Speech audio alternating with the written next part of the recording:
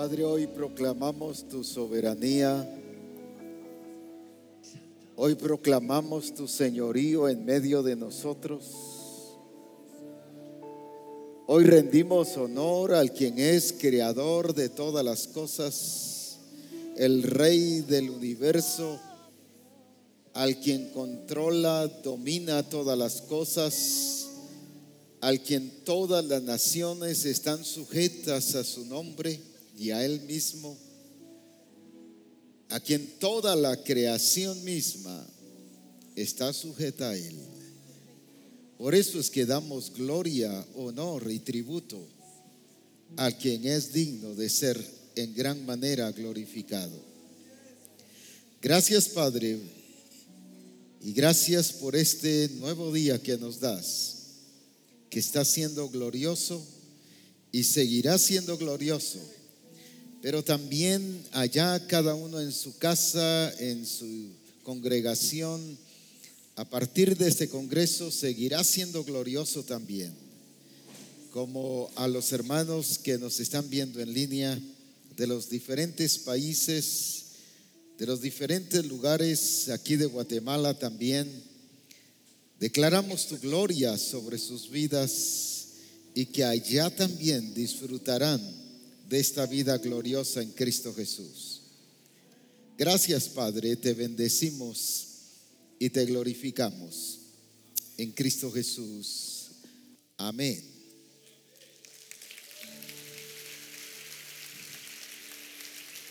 Aprovechando que están de pie, abramos las escrituras a Romanos capítulo 8 y versículo 18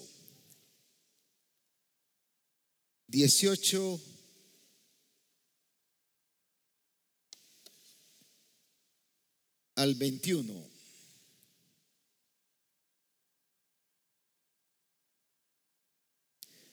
Y dice así: pues tengo por cierto que las aflicciones del tiempo presente, juntos leamos esa segunda parte, no son comparables con la gloria venidera que en nosotros ha de manifestarse. Otra vez, no son comparables con la gloria venidera que en nosotros ha de manifestarse. Porque el anhelo ardiente de la creación es el aguardar la manifestación de los hijos de Dios. Porque la creación fue sujetada a vanidad, no por su propia voluntad, sino por causa del que la sujetó en esperanza. Juntos el 21. Porque también la creación misma será libertada de la esclavitud de corrupción a la libertad gloriosa de los hijos de Dios. Aleluya. Pueden sentarse.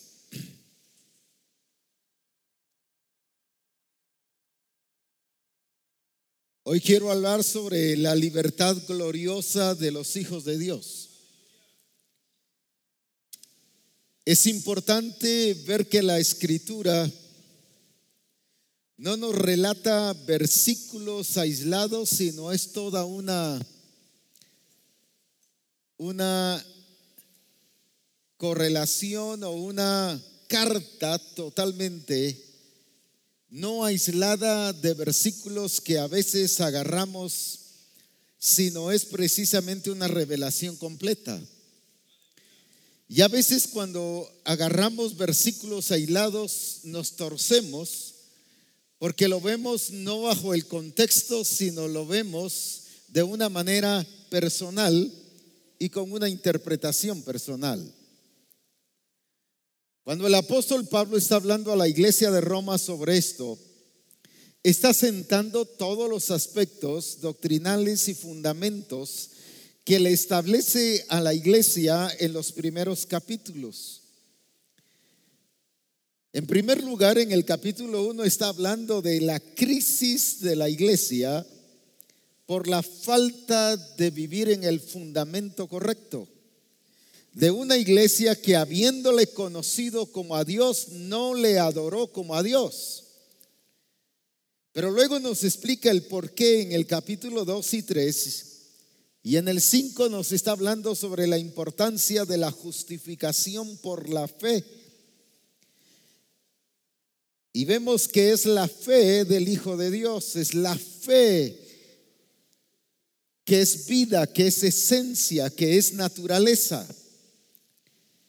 Pero la iglesia no lo entendió y solo lo vio de esa fe limitada a las acciones de milagros y de otras cosas, pero no a esa fe que nos hace vivir la realidad y la permanencia en Cristo Jesús, que nos hace personas firmes, que nos hace personas que no nos doblegamos por nada, o como dicen en algunos países, no se rajan por nada, sino mantienen su posición firme en Cristo Jesús. No se venden por nada. Pero luego en el capítulo 6 el apóstol Pablo está hablando de la libertad del pecado, que fuimos libres del pecado y que fuimos hechos siervos de Dios. Y les empieza a explicar a la iglesia de Roma la vida en la carne, porque ellos creyeron que la vida en Cristo Jesús era una vida dualista, que se podía vivir en la carne y que se podía vivir en el espíritu. En el capítulo 7 está narrando el apóstol Pablo la crisis del hombre sin Dios, la crisis del hombre carnal, la crisis de la naturaleza vieja. Y dice: miserable hombre de mí, ¿quién me librará del cuerpo de esta muerte? Pero luego ya en el capítulo 8 nos está hablando ya de la vida en el espíritu, del hombre libertado no solo del pecado, sino el hombre libertado de la esclavitud, y de cómo es que disfruta la gloria y el poder de Jesucristo. Y cuando leemos en el capítulo 8, empieza, por ejemplo: ninguna condenación hay para los que están en Cristo Jesús. ¿Por qué empieza con esto? Está aclarando: no los que viven conforme a la carne, sino los que viven, ¿quiénes? Conforme al Espíritu del Señor. Y desde ahí está sentando la vida en el Espíritu. Y está explicando que la vida en el Señor no es dualista, es solo una: la vida en el Espíritu. La iglesia enseña que la vida en la carne es un proceso en el cual la iglesia lo va abandonando la carne para ir adoptando la vida en el espíritu. En ninguna parte de la escritura dice eso. Y por eso es que las personas o la iglesia todo el tiempo ha creído que la transformación o la nueva naturaleza en Cristo es una transición, cuando es un traslado, es un hecho. No es que voy dejando las cosas viejas, sino dice todas las cosas viejas. que dice? ¿Qué cosa? ¿Y qué significa pasado? Pero por ese entendimiento me hace sentir el derecho de actuar en la carne, porque me hace sentir débil, me hace sentir esclavo de la carne y de los hábitos y de las costumbres, pero porque pienso que puedo vivir esa vida de transición, cuando entiendo que es la vida del Espíritu. Es eso, la vida en Cristo Jesús. La vida en Cristo Jesús no es carne y es espíritu, es sencillamente espíritu. Porque desde el momento en que nos convertimos, el Espíritu del Señor nos introduce al cuerpo de Cristo y al reino de Dios, y por lo tanto ya no debe participar la vida de la carne en nosotros. Ahora, cuando entendemos esto, vemos que la vida en el Espíritu es una realidad y es lo normal de la vida cristiana. Lo normal no es la carne ni es el espíritu. Eso no existe en el Señor. Eso solo existe en la interpretación humana o en la interpretación teológica de muchas personas, pero eso no es el diseño. El diseño es la vida en el espíritu. ¿Por qué? Porque los que son guiados por el Espíritu, estos son, así de claro, nada más. No los que viven en la carne y los que viven en el espíritu, estos son hijos de Dios, sino los que son guiados, los que son dirigidos, gobernados por el espíritu, estos son los hijos de Dios. Entonces, cuando nos empieza a narrar ahí en el libro de Romanos 8, nos está explicando precisamente de que la iglesia se sentía condenada, se sentía acusada, y por eso les aclara: ninguna condenación hay para los que están en Cristo. Y eso sucede mucho, que la frustración, el fracaso, la falta de logros, la falta de ver la realidad de Dios nos hace sentirnos acusados, e incluso pensamos que por qué. Y la pregunta es: ¿por qué no he logrado esto? ¿Por qué no me han pasado tales cosas? ¿Por qué no me ha sucedido esto? Y el por qué, el por qué, el por qué. Y eso ya es señal que nos estamos sintiendo ¿qué? Acusados. Y esta era la situación de la iglesia de Roma. Pero todo estaba basado en que ellos creían en esa dualidad de la vida cristiana. Pero como dije, eso no existe en el diseño, solo hay uno, solo es la vida en el espíritu. Porque el que es hijo de Dios vive en el espíritu. Y ahí mismo lo aclara: no los que viven conforme la carne. Por eso es que la carne no es parte del diseño. La carne es parte del viejo hombre y de la vida en esclavitud, pero ahora hemos sido libertados de eso. Hemos estado experimentando y hablando, y el Espíritu Santo nos ha estado enseñando sobre eso. Pero ahora viene el apóstol Pablo y empieza a explicarles a los hermanos de Roma sobre que la carne es enemistad contra Dios. No es compatible, por lo tanto no es de parte del Señor.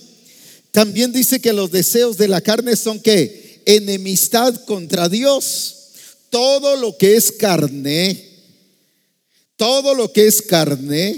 otra vez, todo lo que es carne es enemistad contra Dios. Entonces, por eso es que no es que pueda existir vida en la carne y vida en el espíritu. Por esa razón es que tengo la idea, hablando en términos generales como cualquier otro hermano de una iglesia, que estoy en la congregación, estoy en el espíritu adorando y cantando, pero ya cuando estoy en mi trabajo, ya yo soy. Allá estoy en el espíritu, pero aquí estoy en la carne. Porque aíslo lo que es el trabajo con lo que es la congregación. Cuando tanto allá como aquí yo soy y tengo la vida en el espíritu, y tengo que hacer mi trabajo basado en esa vida del espíritu, porque allá soy iglesia en la congregación, pero también soy iglesia en el trabajo, soy iglesia en el hogar, soy iglesia en todas partes. Por lo tanto, ahí yo tengo que expresar ¿qué cosa? Mi vida en el espíritu, la realidad en Cristo Jesús. Entonces no es como que me ponga un traje cuando voy a la congregación y al salir de la congregación me quito el traje. Hemos contado aquí del caso de una joven que se dio, por cierto, fue en Poptumpenten hace muchos años. Iba caminando, y aquí está la hermana Blanqui que vio esa experiencia. Y iba caminando y de repente iba una serpiente por allí y dice: me cubro con la sangre de Cristo. Pero luego la serpiente pasó y cuando ella ya caminó unos pasos dice: y ahora me descubro de la sangre de Cristo. Como que me puedo cubrir y descubrir. Y así piensa el cristiano que es la vida en el Señor, que cuando estoy en el templo estoy cubierto con el Señor y su presencia, pero cuando salgo del templo ya me quité ¿qué cosa? El traje espiritual. No, soy espiritual en todos lados. Soy espiritual en todos lados. Debo ser espiritual en todos lados. Amén, amén, amén. Nos pasa, por ejemplo, con los niños. Fíjese la idea que tenemos. Estamos en el templo y decimos, vemos a un niño moverse, es callado porque está en la presencia del Señor, estése quieto. Pero en la casa, ¿cómo está? Pero ahí también está la presencia del Señor, ¿o no está ahí? En la calle, ¿cómo está? Eso no quiere decir que los niños van a estar esclavos. No, no estoy hablando de eso. Del error equivocado que tenemos, que solo en el templo está el Señor, pero afuera no está el Señor. A eso me refiero. Ahora, la iglesia de Roma tenía ese entendimiento, y por eso viene Pablo y los corrige. La carne es enemistad contra Dios. Todo lo que es carne. ¿Y qué es carne? Veamos: enojo, ira, celos, iras, contiendas, adulterio, fornicación, inmundicia. Fíjese que la inmundicia, ¿qué significa la palabra inmundicia?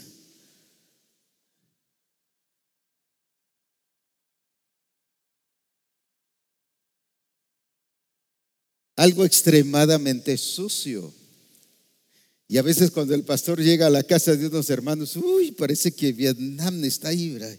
Irak y los palestinos llegaron ahí, y que los otros, ¿cómo se llaman? Los musulmanes, y llegaron, y parece que eso pasó un terremoto, un tsunami en la casa, todo revuelto, todo sucio. Y uno dice: ¿qué le pasó aquí a esta casa?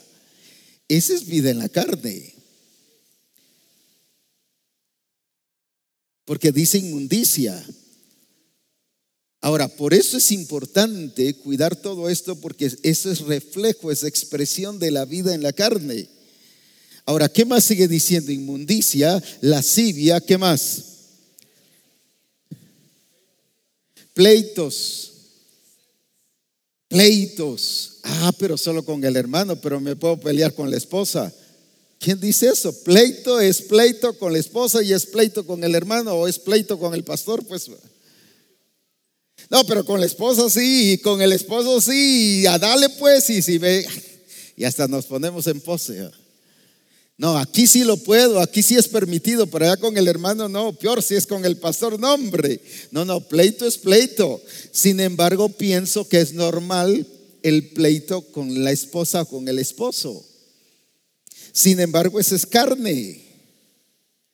Esa es la vida en la carne. Entonces no puedo expresar la gloria de Dios. ¿Por qué? Porque es enemistad contra Dios.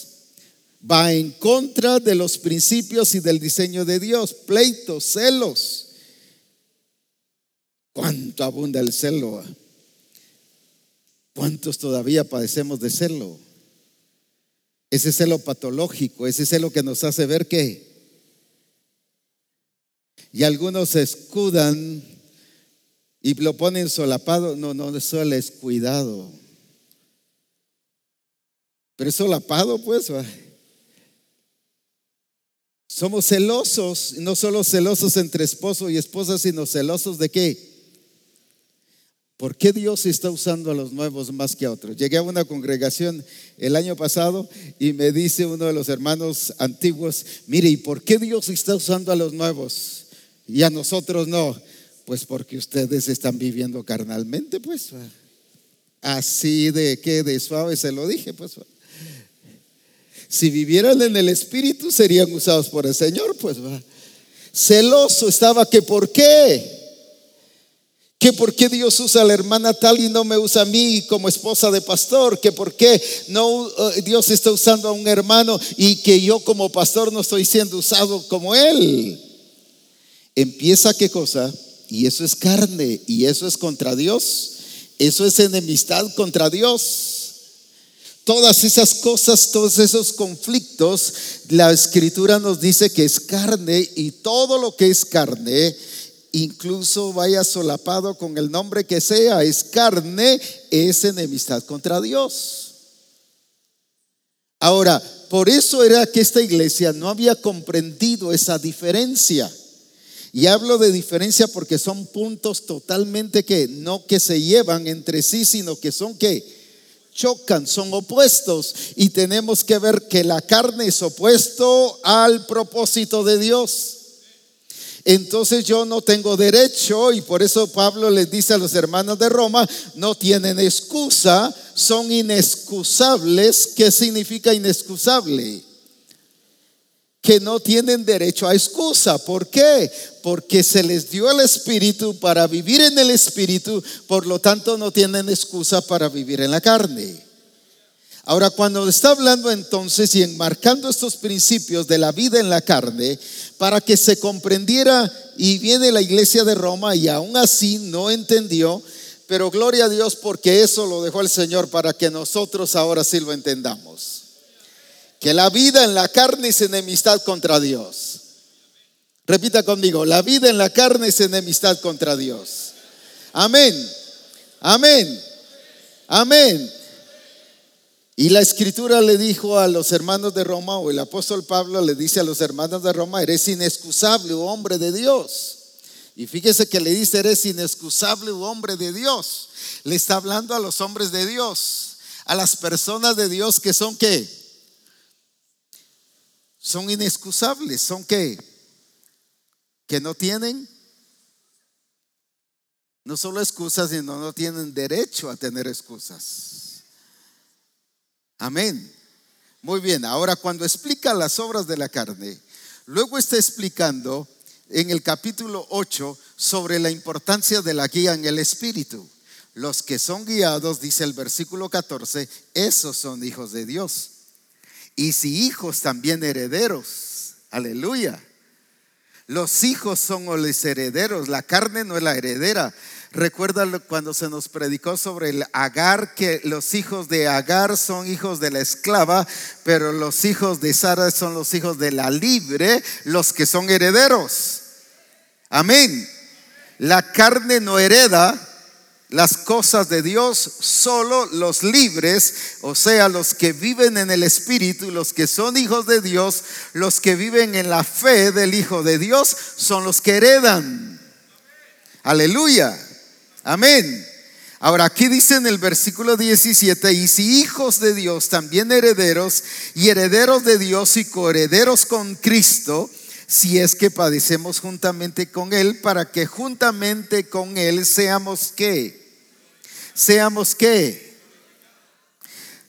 Si vamos un poquito adelante, luego vamos a regresar al versículo que tomamos como clave. Dice en el versículo 30, ¿qué cosa? A los que antes conoció, también predestinó, y a los que predestinó también justificó o llamó, y a los que llamó también justificó, y a los que justificó dice también que. ¿De qué clase de glorificación está hablando aquí? No de glorificar de aquella que va a ser en el futuro. ¿Por qué estoy diciendo que no es de esa glorificación? Nos glorificó, ¿por qué? Porque nos dio su gloria. La gloria que me diste, ¿yo qué? Les he dado. Ahora nos glorificó, pero como pensamos en la glorificación allá cuando venga Cristo y en la resurrección de los muertos en Cristo y que todos seremos glorificados, nos anula ¿qué cosa? La vida de gloria aquí en la tierra. Ahora, ¿por qué digo esto? Porque más adelante está hablando que nadie nos podrá separar del amor de Dios que es en Cristo Jesús, ni la muerte, ni la vida, ni ángeles, ni príncipes. Entonces, ¿de qué personas está hablando? No de las que están allá en el cielo, sino de las que están aquí en la tierra. Entonces, ¿de qué gloria nos está hablando? De la gloria que Él nos dio, nos glorificó. Amén. Ahora, ¿por qué nos glorificó? Recuerden que estoy aclarando eso. No van a decir ya el apóstol está hablando herejías de allá. No, estoy hablando del presente. Y por eso aclaro. ¿Por qué sigue hablando de la vida en el Espíritu y de la vida aquí? Y que somos más que vencedores por medio de aquel que nos amó.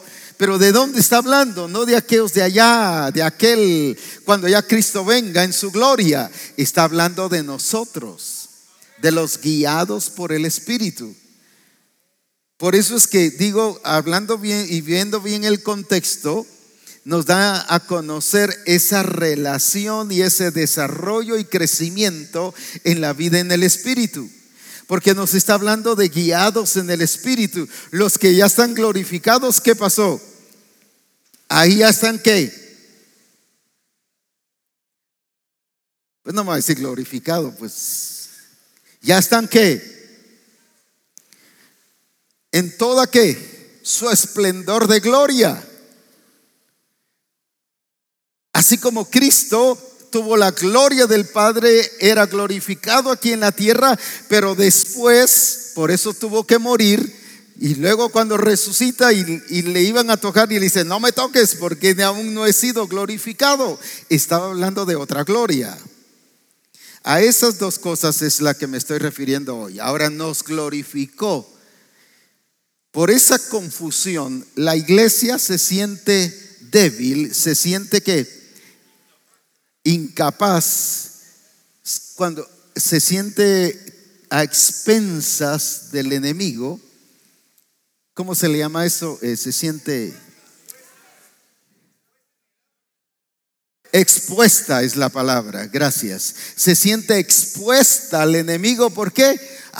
No, porque yo no tengo gloria, así que por eso no puedo, por eso soy incapaz, por eso soy inútil, por eso soy esto. No, el Señor nos está mostrando ahí que dice que a los que conoció también los predestinó, pero a estos llamó, a estos justificó. Fíjese que está hablando de aquí en la tierra. Justificó, pero también ¿qué dice? ¿A quiénes glorificó? A los que está hablando de personas aquí en la tierra. Amén. Entonces, ¿qué es usted? Por favor, no me lo va a decir a otro pastor de otra misión: fíjese que yo estoy glorificado, porque ya nos arruinó y nos va a decir que somos herejes y que saber de qué secta somos. Eso disfrútelo usted, viva usted, expréselo usted, desarrollelo usted, manifiéstelo usted y vivámoslo para la gloria de Jesucristo, y no provoquemos a los demás a que nos critiquen. Pues disfrutémoslo nosotros. Es una verdad que está en la palabra. No les digo que no se lo digan, no porque no esté en la verdad, sino para que no los provoquemos a criticar y a murmuración. Ahora, por eso es importante que la escritura nosotros la comprendamos, que ¿qué hizo? Nos conoció, nos predestinó, nos llamó, nos justificó y ¿qué más? Fíjese que está hablando no de cosas que va a hacer en el futuro, sino de cosas que ya hizo. Nos conoció, es pasado. Nos predestinó, es pasado. ¿Qué más? Nos llamó, es pasado. Nos justificó, es pasado. Y nos glorificó, ¿qué es? Entonces nos está hablando de ¿qué? De lo que va a suceder en el futuro. Es para ahora. Amén. Ahora, ¿para qué nos glorificó y por qué? Ese es el punto importante. Para que vivamos en el poder y en toda la gloria, para que no solo seamos completos, sino seamos plenos. Recuerdan que hablábamos que Cristo no solo fue ungido, no solo fue lleno, sino fue ungido, y dice que tenía la plenitud del Padre corporalmente. Y eso no lo hizo glorificado cuando resucitó. No estoy hablando de eso. Dice que él tenía la plenitud del Padre corporalmente. ¿Y qué significa corporalmente? En el cuerpo. La unción está en el cuerpo.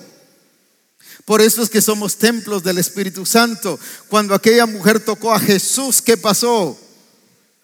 No dijo Jesús: de mi espíritu salió virtud. No dijo: de mi alma salió virtud. ¿Qué pasó? Al tocar su cuerpo, esta mujer no tocó el espíritu, esta mujer no tocó el alma, esta mujer tocó el cuerpo. Y en el cuerpo estaba ¿dónde? Estaba la virtud, estaba el poder, estaba la unción. ¿Por qué razón? ¿Se recuerdan que estuvimos hablando de cuerpos redimidos? En Romanos 8:23 nos está hablando que de la redención de nuestro cuerpo. Porque el Señor dice en 1 Tesalonicenses 5:23: Espíritu del Dios de paz os santifique en todo. Espíritu, ¿qué? Alma y cuerpo. Amén. Está hablando de ¿qué? De las tres cosas: espíritu, alma y ¿qué? y cuerpo. Entonces la obra del Señor, la vida en el Espíritu, no es solo en mi espíritu, ni es solo en que mi alma está sana y está libre, sino también mi cuerpo. Y todo mi ser está libre para glorificar y engrandecer al Señor. Ahora, eso es lo que está enseñando Romanos 8. Por eso dice: nos conoció, nos predestinó, nos llamó, nos justificó y nos glorificó. ¿Pero para qué? Para ser más que vencedores.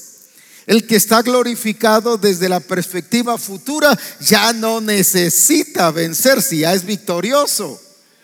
Pero ¿por qué está hablando de que somos más que vencedores? Porque está hablando de personas que aquí, ahora. Amén.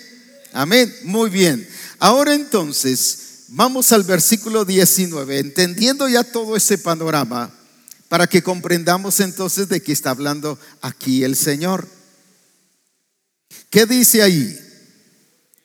Porque veamos el 18 primero. Pues tengo por cierto que las aflicciones del tiempo presente, ¿qué dice? No son comparables a qué cosa. No son comparables, ¿qué cosa? Con la gloria venidera que en nosotros. Entonces, ¿qué está diciendo Pablo? ¿Qué está diciendo el Espíritu Santo a la iglesia? Que hay una gloria que para Pablo era venidera, pero esa gloria venidera se iba a manifestar ¿en quiénes? En nosotros, amén. No en aquellos allá, eso dejémoslo ya, sino en nosotros. Y Pablo dice que hay una gloria venidera que ha de manifestarse en nosotros. ¿Qué significa la palabra manifestarse? Que se va a expresar. No es de notificar, no es de declarar. El problema es que el establecimiento del reino de Dios solo hemos ido a declarar, declaro, pero la iglesia no lo expresa. Y cuando habla de manifestar, ¿de qué está hablando? ¿Se recuerdan de lo que dijo Pablo a la iglesia de Colosa en Colosenses 1:4? Cuando Cristo vuestra vida se manifieste, entonces seremos juntamente con Él, ¿qué dice?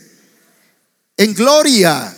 Fíjese que no está hablando de la gloria futura, sino está hablando de la gloria ¿de qué?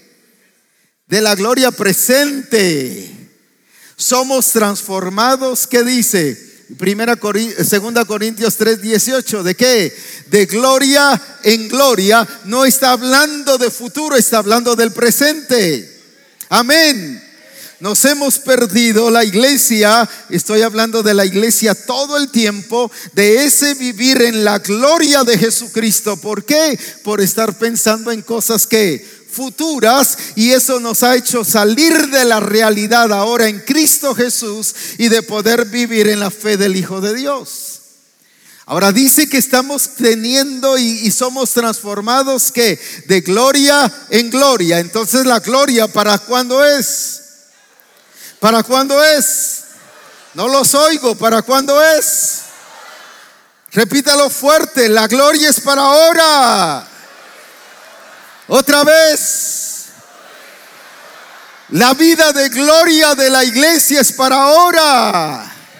Misión Cristiana El Calvario, la vida de la iglesia de gloria es ahora. Alabado sea su nombre. Alabado sea su nombre. Amén.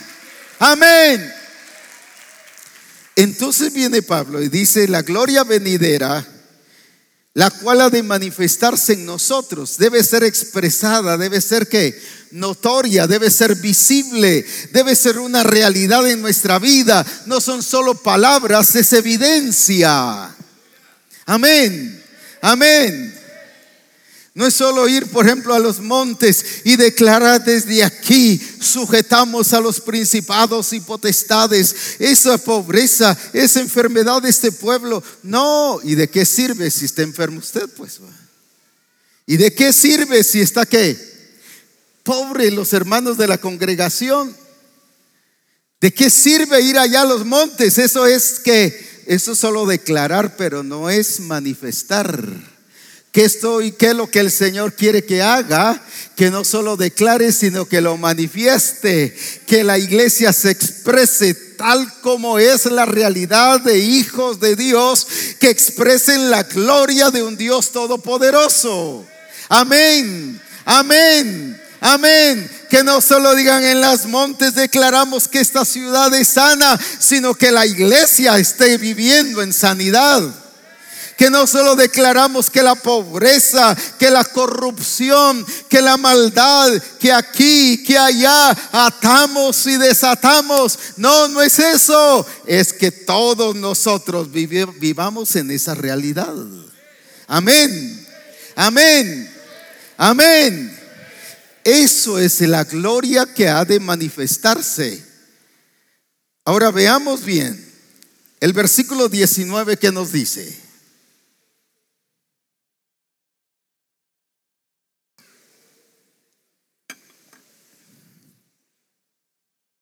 porque el anhelo ardiente, ¿qué significa anhelo ardiente? Un deseo fuerte de la creación. ¿Y qué es la creación? Ahí entra hasta el diablo mismo. ¿No es creado el diablo? Por eso es que Él no es Dios. Se le llama el Dios de este siglo porque domina y controla. Pero ya fue vencido en la cruz. Amén. Pero es de esos dioses falsos, de esos dioses que no son, porque solo hay un Dios verdadero. Ahora está hablando de la creación, entonces está hablando de qué. Cuando vemos solo y oímos de la creación, pensamos solo en la luna, las estrellas, el cielo, el firmamento. La creación. Pero la creación somos nosotros. La creación son todos los que no han conocido a Cristo. La creación es ese sistema que han establecido los humanos, el humanismo y todos los sistemas que pudiéramos nosotros mencionar. El humanismo, por cierto, no fue que en el año 1500, como se dice en la historia, que fue establecido. El humanismo fue establecido allá en el huerto, cuando la serpiente dijo: seréis como dioses. Así que el humanismo lo estableció la serpiente antigua. Para ser muy claros, pues, seréis como dioses, le dijo a Adán y a Eva, o le dijo a Eva. Entonces ahí fue establecido el humanismo. Ahora, todo eso es parte de la creación. Ahora, ¿qué dice que está esperando la creación? ¿Qué está haciendo la creación? Tiene un anhelo ardiente ¿de qué? Está aguardando, ¿qué cosa? La manifestación ¿de quién? La manifestación suya y mía. No de los ángeles, no de Dios mismo, sino ¿de quiénes? ¿De quiénes? No los oigo, ¿de quiénes? Algunos dicen: mejor no digo nada. No, si ya está metido en esto, aunque no lo diga, es responsable. Me gusta mucho la versión Message en Génesis 1:26 que dice: los hicimos igual a nosotros, hablando del hombre que fue hecho a semejanza, a imagen y semejanza de él. Y dice: los hicimos igual a nosotros para que tengan la misma responsabilidad de nosotros, para que con responsabilidad hagan las mismas cosas que nosotros hacemos. Aleluya. En la misma calidad, en la misma eficiencia, en la misma ¿qué? En la misma perfección de todas las cosas. Así es como Dios quiere que los llenos del Espíritu, los ungidos de Dios, lo hagamos. Amén. Y para eso fuimos creados. Alabado sea su nombre. Amén. Ahora bien, dice entonces que está esperando la creación. Como dije, no es solo el cielo, las estrellas, no, es todo lo que nos rodea. Tanta plaga que hay hoy en día. Y eso es solo de lo que conocemos. Las otras enfermedades que el mundo, que el diablo, que todos tienen trazado que vengan. Ya es tiempo que la iglesia nos paremos y eliminemos todas esas cosas y que le pongamos un alto. Amén, amén.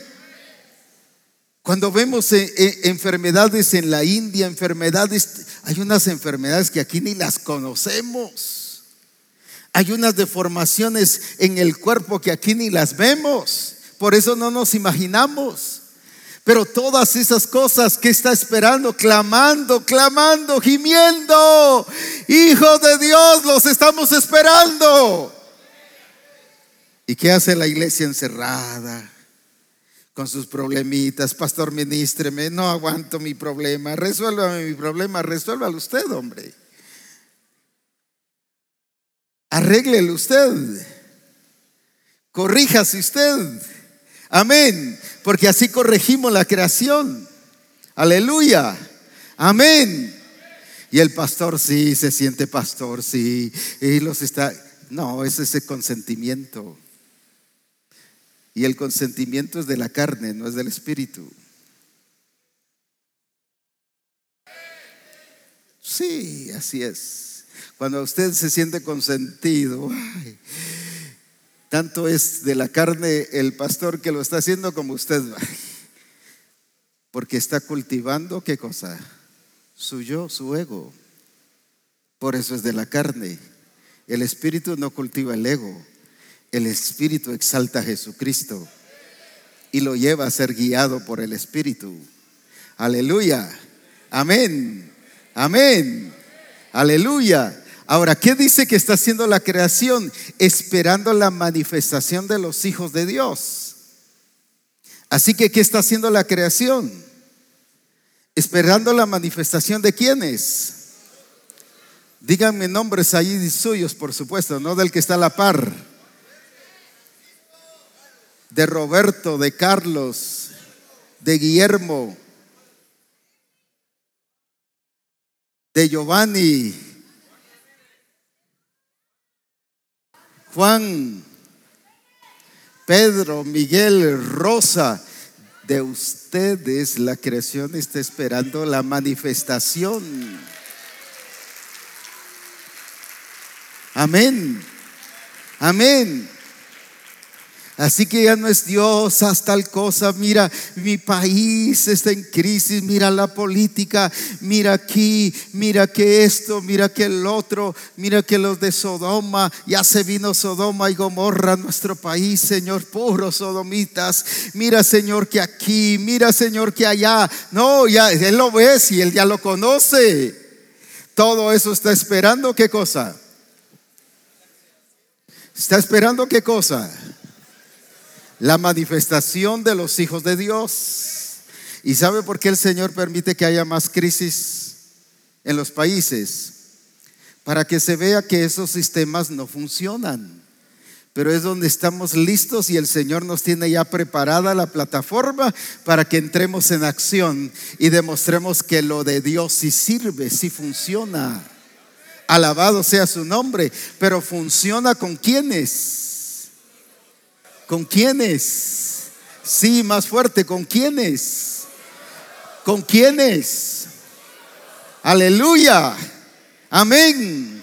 Amén. Amén. Es urgente porque está clamando la creación. Es urgente la manifestación de los hijos de Dios. Pero la iglesia está encerrada en 4 paredes. Y tiene, por ejemplo, tiempo de ministración. Sí, está ministrando a la gente, pero vengan, vengan, vengan, parecen las campanas. Vengan, vengan, vengan, vengan, vengan, vengan, vengan, vengan. Y todo es venga.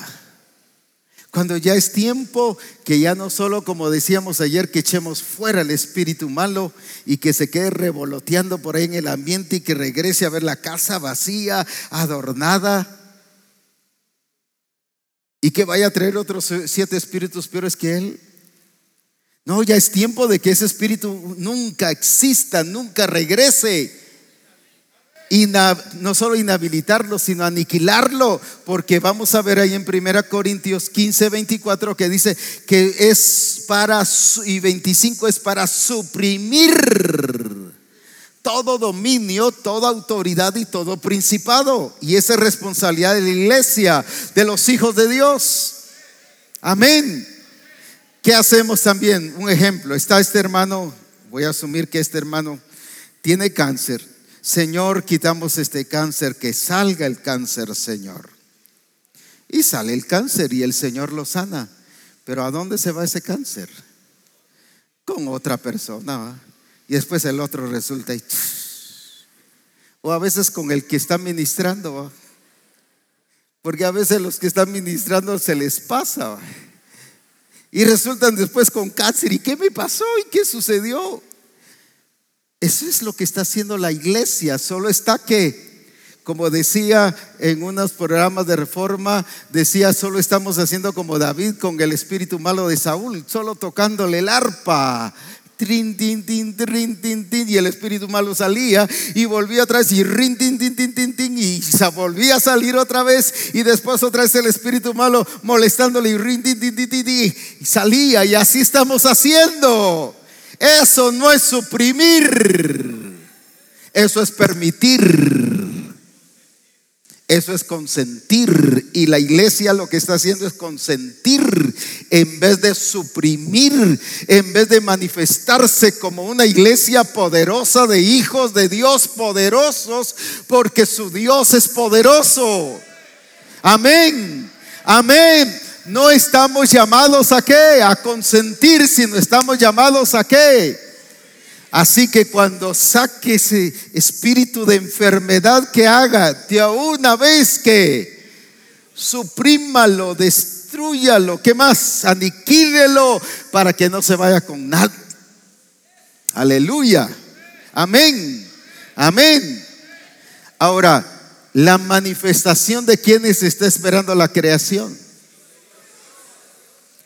Más fuerte, la manifestación de quiénes. Amén, amén, amén. La manifestación de los hijos de Dios.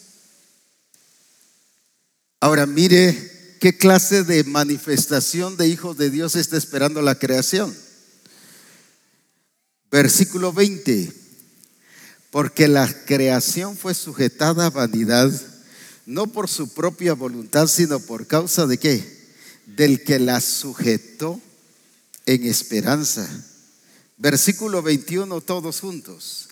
Porque la creación misma, fíjese que aquí ya no está hablando de que está esperando la manifestación de los hijos de Dios, sino aquí está esperando la clase de libertad que le va a dar los hijos de Dios. Veamos qué dice. Porque también la creación misma, ¿qué dice? Será libertada de la esclavitud de corrupción a la, a ver, Josué, ven un momento por favor, a la libertad de ¿qué? A la libertad, ¿qué dice? A la libertad, ¿qué? Él es hijo de Dios, ha sido libre del pecado, ha sido libre de la esclavitud, ahora es un vencedor, está viviendo en el Espíritu, por lo tanto tiene la capacidad, la autoridad y la habilidad de transmitir libertad a la creación. Pero yo soy la creación y vengo entonces y estoy esperando que Él, ¿qué haga? Empiece a ¿qué? A libertarme, y estoy clamando y estoy gimiendo, o sea, es urgente. Le estoy diciendo, urge que te pongas las pilas, urge que te avives, urge que ¿qué? Que te manifiestes, no te duermas en tus laureles, no te conformes con estar encerrado ahí en el templo, urge que me libertes. Pero ahora viene en el versículo 21 y ¿qué dice? La creación, ¿qué dice? No solo está esperando que la actúe, sino que dice el versículo 21.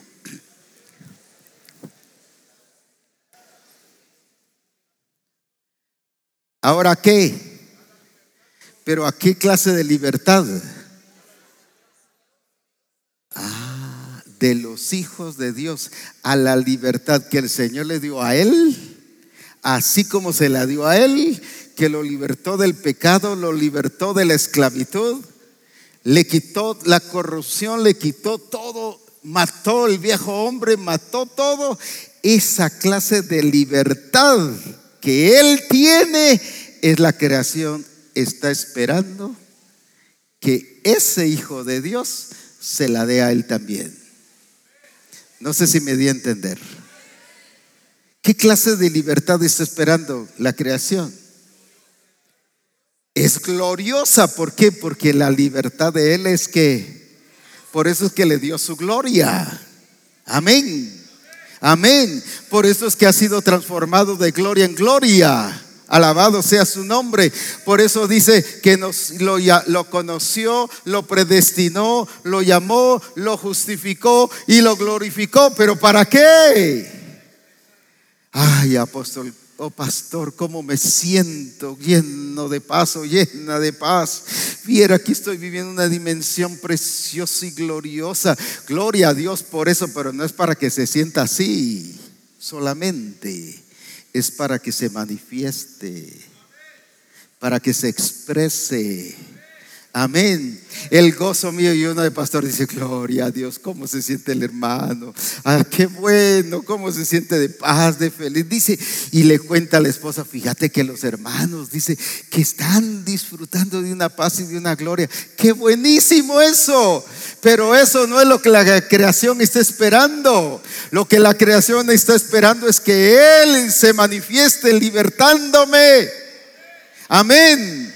Pero la libertad a la calidad y a la dimensión y a la perfección que Cristo Jesús ha hecho en la vida de él.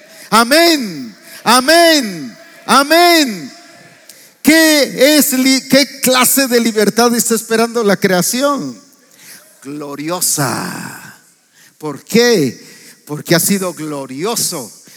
Cosas que él no podía hacer, ni nada en el mundo puede hacer, ni ningún sistema del mundo puede hacer, ni la política, ni ninguna circunstancia, ni la economía, ni nada puede hacer. Cristo hizo en la vida de él, como era redimirlo y rescatarlo del pecado, para levantarlo como un verdadero hijo de Dios, lleno de su gloria. Alabado sea su nombre.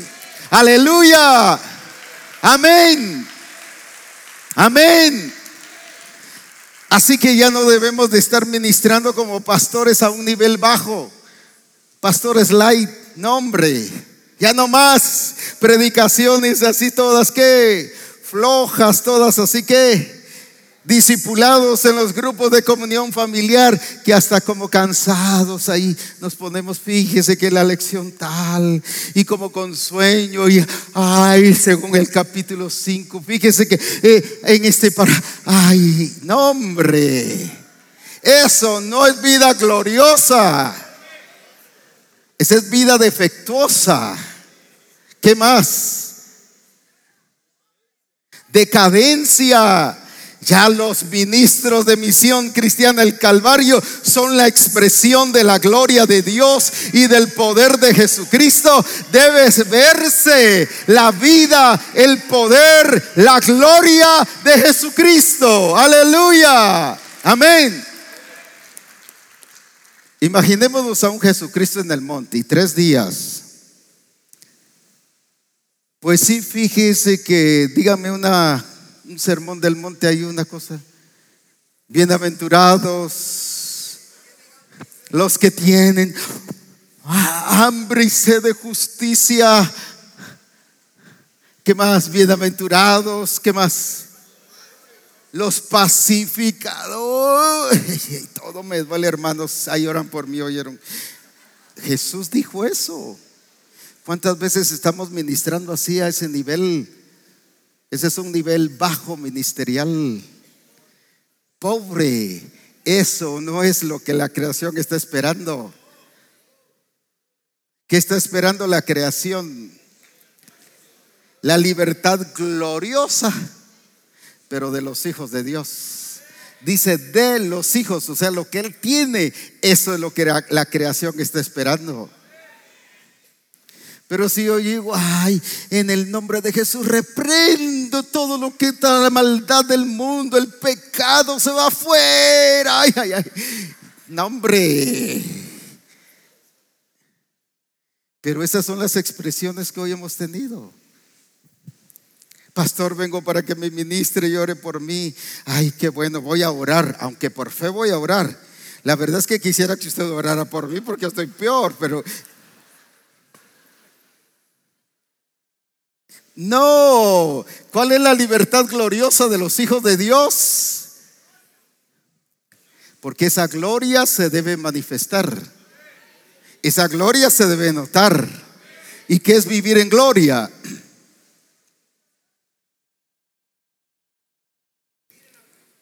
Vivir en la plenitud de Él, eso es. ¿Y qué es vivir en la plenitud de Él?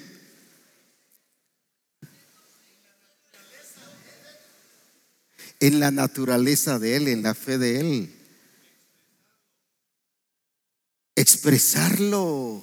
Entonces, ¿qué está esperando la creación de los hijos de Dios?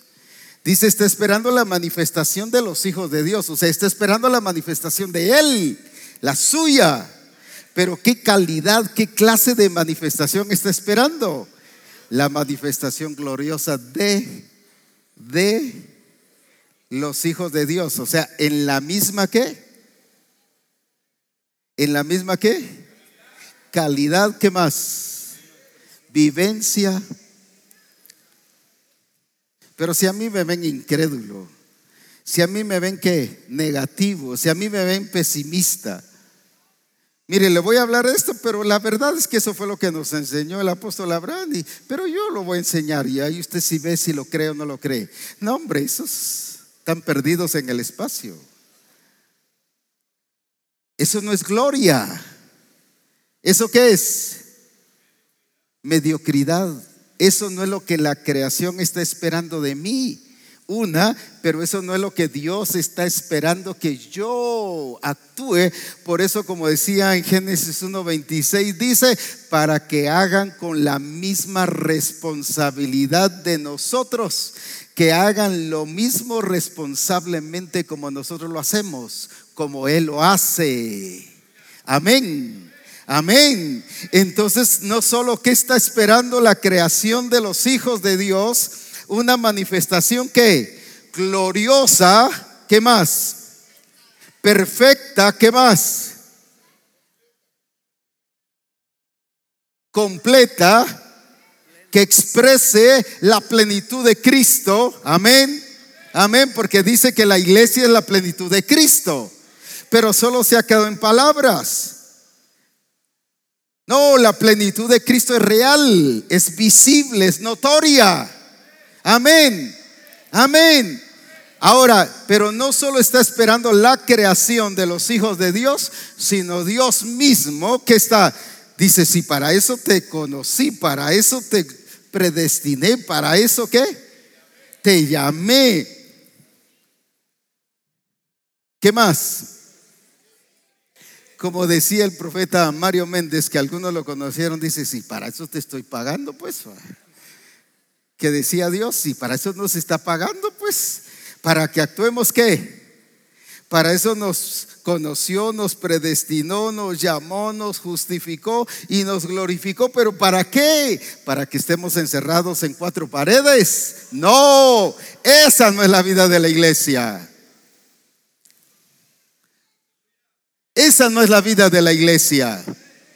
Amén, amén, amén. Amén. Mire lo que Dios está haciendo, porque la iglesia no lo está haciendo.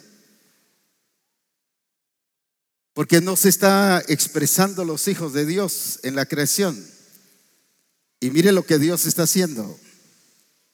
Y aquí hay testimonio de eso. Y aquí hay personas que, si yo les digo, ¿es cierto eso?, podrán decir que es cierto, porque ellos mismos me lo contaron. Viene el Señor, fíjese pues, le habla a uno que era testigo de Jehová, y creo que incluso está aquí. Y el Señor le dice, lo voy a resumir porque no les voy a contar toda la historia, y le dice: busca a Misión Cristiana El Calvario, porque allí está la verdad. Lo estoy resumiendo. Y empieza a localizar a alguien de Misión Cristiana El Calvario. Luego se comunica con alguien, le da la dirección y llega al templo. Como dije, lo estoy resumiendo. Y cuando el pastor llega, y entonces le dice: mire, yo era un testigo de Jehová, pero ahora vengo a conocer al Señor. ¿Por qué Dios le tuvo que hablar a él? Porque esta iglesia está encerrada. Y si quieren, solo les voy a mostrar esta para que vean. Es cierto, en Cihuatanejo pasó eso. Y ahora él dice: ya no soy testigo de Jehová, ahora soy discípulo de Jesucristo. Pero ¿por qué Dios le tuvo que hablar? Gloria a Dios por su manifestación. Pero aquí mismo está el pastor que vivió parte de esa realidad de esta persona. Estoy hablando ahora de otro caso. Viene el Señor y se le presenta una monja. Oye, eso nos mueve la silla. Y le dice: ándate y cámbiate de estado, y cuando estés allí, busca Misión Cristiana El Calvario, porque allí está la verdad. Fíjese que no lo estaba diciendo ni el pastor ni nadie más, lo estaba diciendo Dios mismo. Y viene la monja y se cambia de estado. Y como no conocía nada de Misión Cristiana El Calvario, en el directorio empieza a buscar y llama a la casa del pastor. No estaba, no por estar paseando, sino por sus quehaceres pastorales. Y vuelve a llamar, insiste hasta que los localizó. Aquí están ellos, los que nos podrían testificar de esto. Y dice: mire, quiero la dirección de Misión Cristiana El Calvario. ¿Por qué? Porque Dios me habló, yo soy una monja, y me dijo que cambiara de estado y que asistiera a Misión Cristiana El Calvario, porque ahí me iban a enseñar la verdad. ¿Por qué Dios está hablando a las monjas, a los que eran testigos de Jehová? ¿Por qué? Y otra: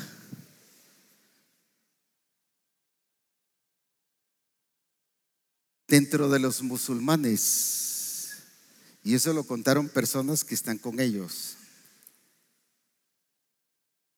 dice que el Señor les está hablando, y en una reunión uno dijo: fíjense que el Señor me habló que hiciera reuniones en mi casa, como son los grupos de comunión familiar, solo que el Señor le dijo que hiciera reuniones en mi casa para que hable de la persona de Cristo Jesús en los musulmanes.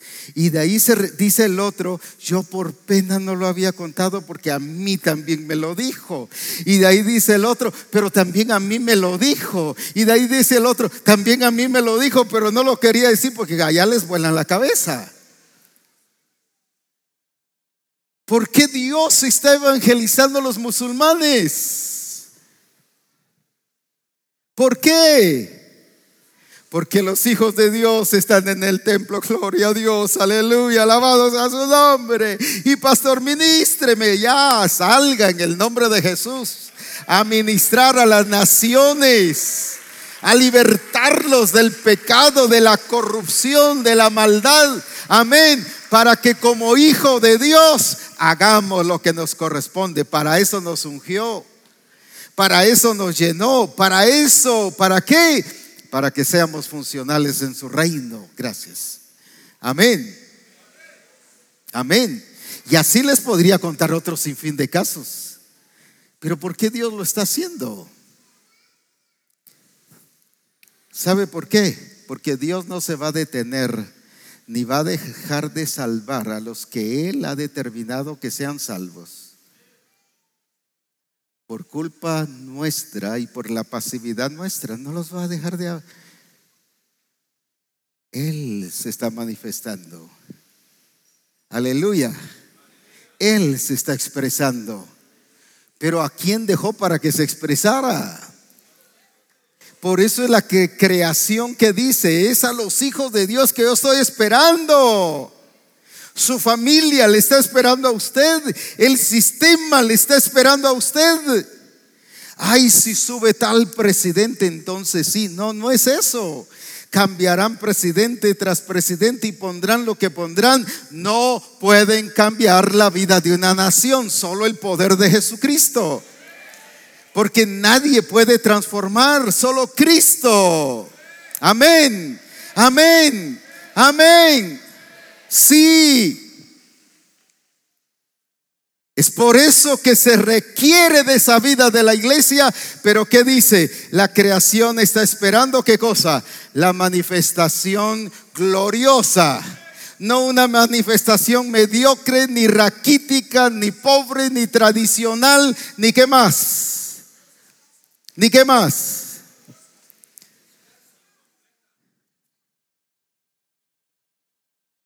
Tampoco que hagamos cosas solo por hacerlas. Hace poquito estaba en un lugar aquí en Guatemala, en uno de los pueblos, y pasó definitivamente es un hermanito, con su parlante aquí arriba y su micrófono. Y como la palabra de Dios dice, y se fue recorriendo en todo el lugar, y que la palabra de Dios, ¿quién lo escuchó?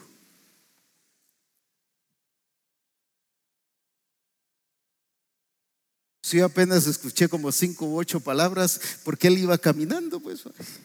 Y dije, ¿quién le va a creer? ¿Quién va a escuchar ese mensaje? Y el pobre hermanito, yo creo que llegó a su iglesia y se evangelicé no sé a cuántos, pues. O como una vez llegaron americanos allá al Petén y agarraron su avioneta y empezaron a tirar tratados desde el espacio, desde el aire. Y dice, evangelizamos a cerca de 2 millones de personas en Guatemala, solo porque habían tirado, pero todos cayeron en la montaña, todos los volantes. Y creemos que ya lo hicimos. No es esa clase de trabajo, es la expresión de un cambio y una transformación en mi vida, donde no solo llevo mensajes, sino yo soy el mensaje, donde yo soy el testigo. Amén, amén, amén. Que no nos pase como una vez quería yo un mueble, y en eso me dice uno de los hermanos: mire, yo hago muebles, así que si quiere muebles, qué bueno, déjeme ir a ver a su casa. No, mire, ahí en internet en mi página, y empiezo a ver, qué chulada de muebles, qué bonito. Yo voy a ir a ver, y cuando voy a ver unos muebles todos así, y cuando movía todo, se pandeaba, se movía. Yo dije, mire hermano, yo quiero ver esto. Ese se los bajé de internet, hermano. Y hay hermanos que bajan vida cristiana de internet y eso le presentan al mundo. Pero cuando los ven todos, ¿qué?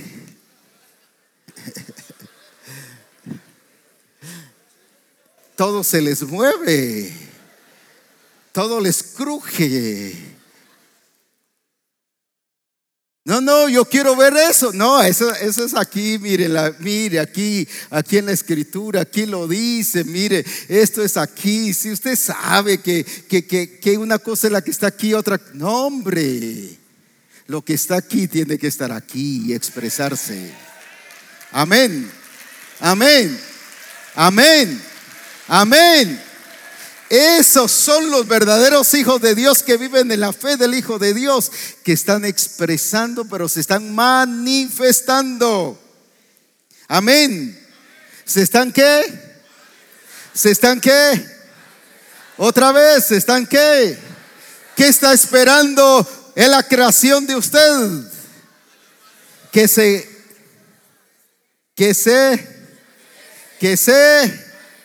sea notorio, que se manifieste. Amén, amén, amén. Que las esposas de pastores le enseñen a las hermanas de la iglesia a ser esposas verdaderas. Que los pastores les enseñemos a los hermanos de la congregación a ser esposos verdaderos. No que a veces uno llega y dice: ore por la esposa del pastor, por favor, pobrecita. Mire, tiene problemas. Ay, Dios, hombre. O a veces dice: mire, el pastor, le tenemos miedo, mejor hacemos las cosas porque si no nos regaña y mire, nos manda casi al infierno. No, hombre, tenemos que manifestar la gloria de Dios. Manifestar la gloria de Dios. Manifestar la gloria de Dios. Que ningún discípulo le tenga miedo a su pastor. Respeto sí. Amén. Pero no miedo. Si le estamos infundiendo miedo a la congregación, somos nosotros los que nos estamos expresando. Que nos obedezcan no por miedo, que nos obedezcan porque saben que están viendo a Cristo en nosotros. Aleluya. Pero los mismos, el discipulador, mire, el discipulador, mire, si no llegamos al grupo de comunión, ahí está, mire, pura calía toda la semana. Mire, nos regaña, nos dice que nos va a cobrar multa y hasta con IVA. No es así. Es gloria de Dios. Que se note la gloria de Dios. ¿Y cómo Cristo expresó la gloria de Dios? Con hechos. Calmó la tempestad, pero se calmó. Sanó por todos los enfermos y por todos los que oró sanó. Amén. Nosotros oramos por 10 y uno sana y a veces hasta se muere, ¿va? No, Jesús oró por 10, los 10 sanaron. Pues me refiero no a los 10 leprosos, sino hablando de cantidades. Todo lo que él decía lo hacía y sucedía. Calmamos la tormenta, calmamos la tormenta. Es que no dejó llover y la tormenta sigue porque de plano era plan del Señor, ¿verdad? O el hermano no sanó porque no creía. No sanó porque no estamos manifestando la gloria de Dios. La iglesia es gloriosa. Por eso dice una iglesia que, pero no porque ha sido glorificada, sino una iglesia gloriosa porque tiene la gloria y la plenitud de Cristo. Amén. Amén. ¿Qué clase de hijo de Dios es usted entonces? Solo una hermana. Amén. Amén. Amén de que solo una hermana, me están diciendo. ¿Cómo es usted como iglesia? ¿Qué está esperando la creación, la manifestación gloriosa de los hijos de Dios? ¿Sabe qué es lo que viene para nosotros y ya empezó? Lo que dice 1 Corintios 2:9. Mire lo que viene. Y esto solo va a pasar con esa iglesia gloriosa.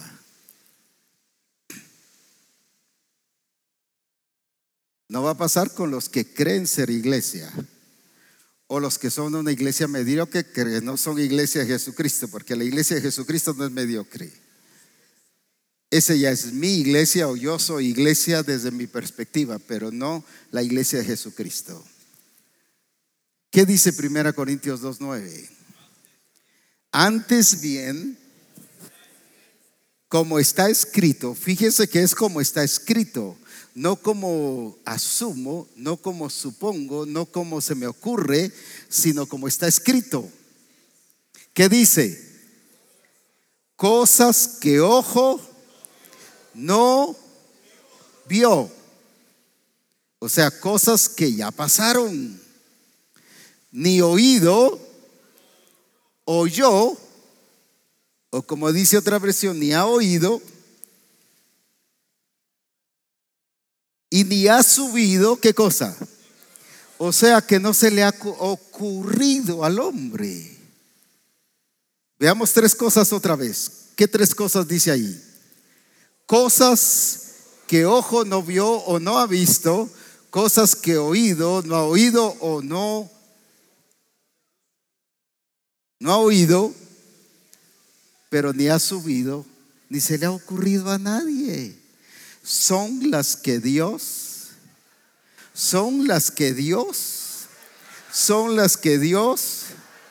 ¿para quiénes? ¿Y quiénes dice Romanos 8 que le aman?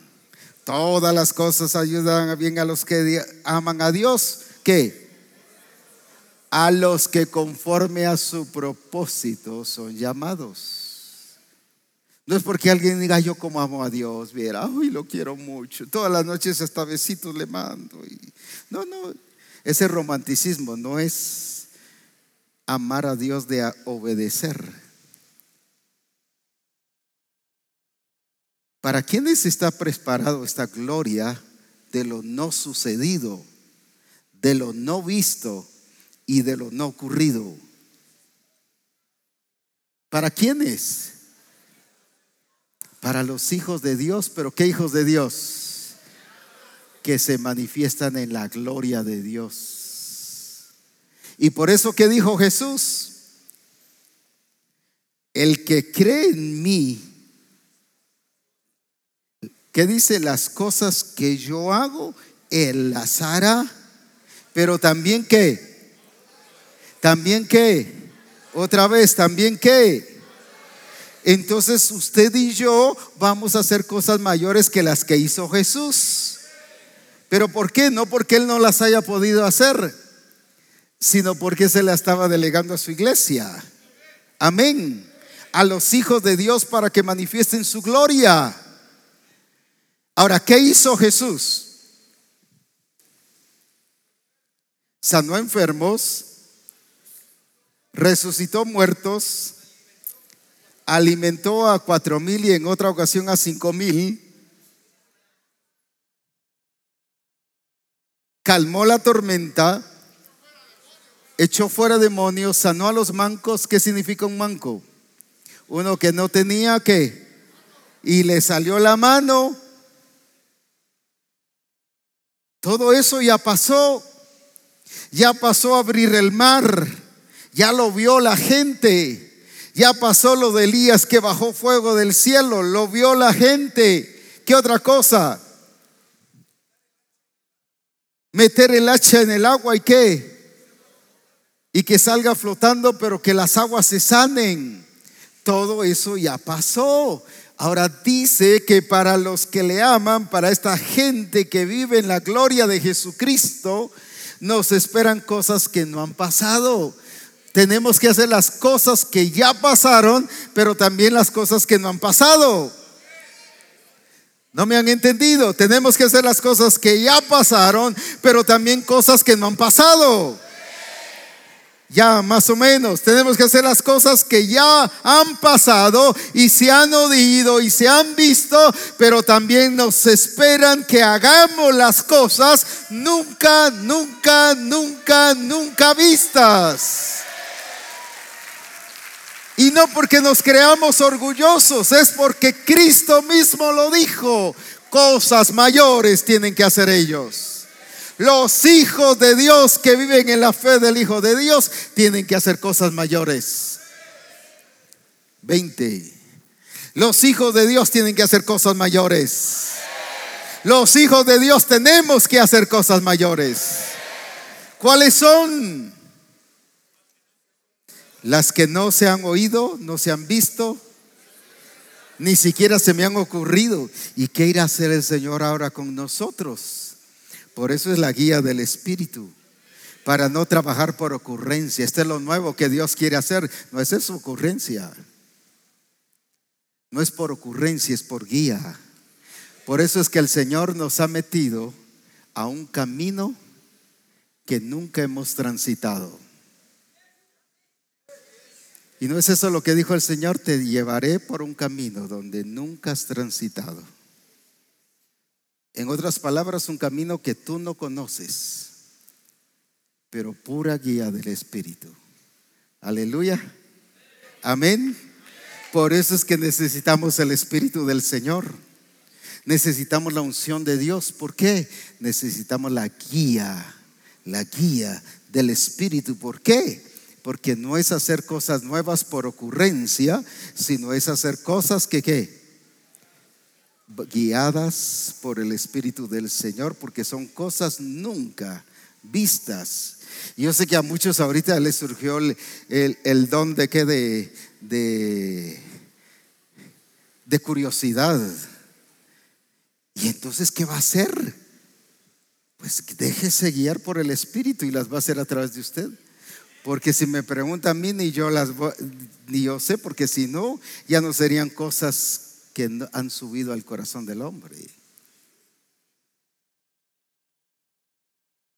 Lo único que les sé decir es que será una manifestación gloriosa de los hijos de Dios. Hermanos, dejemos de estar encerrados en cuatro paredes. Dejemos de estar encerrados en cuatro paredes. Saque, pastor, a la iglesia, no que se le vaya, sino sáquenla a la calle, que haga milagros en la calle, que viva en la calle evangelizando. Amén. Ya esos grupos de intercesión, párenlos. Gracias a Dios ya no se da. Señor, trae a la gente. No, hombre, mejor que vayan a evangelizar. Se llena el grupo de intercesión, ¿para qué? Para no ir a evangelizar. Puro escape. El Señor añadía a la iglesia a los que habían de ser salvos. ¿Pero por qué? Porque la iglesia expresaba la gloria de Jesucristo. Aleluya. Amén. Amén. Amén. Amén. Amén. Sí. ¿Por qué será que el grupo no me crece? Pues si no van a evangelizar, ¿verdad? Es que estamos orando y ayunando que el Señor cumpla su palabra. No es usted el que la tiene que cumplir. Amén. Amén. ¿Por qué no tenemos más iglesias? ¿Por qué? ¿Por qué? Porque no estamos evangelizando, no estamos dando las buenas nuevas, no estamos sanando a los enfermos y no estamos haciendo las cosas mayores. Aleluya. Amén. Aleluya. No estamos transformando el sistema de nuestro país. No estamos cambiando las reglas que los senadores y los que más de los diputados han establecido, cosas totalmente que fuera de la realidad, fuera del orden. ¿Pero por qué? No es que nos paremos frente al palacio y digamos, sí, reprendemos a esos diputados, y al palacio de justicia. Y eso no es de reprender a los diputados, es de reprender el sistema, ese espíritu, esa serpiente que trabaja en la gente que se ha sido puesta en el gobierno. Es tiempo que la iglesia ya tome su lugar. Y nos ha ungido para que tomemos nuestro lugar. Pero ¿qué clase de manifestación? ¿Qué clase de manifestación? ¿Qué clase de manifestación? Al ponerse de pie, usted se va a ver, ¿será que yo estoy expresando una vida gloriosa? O hasta para levantarse,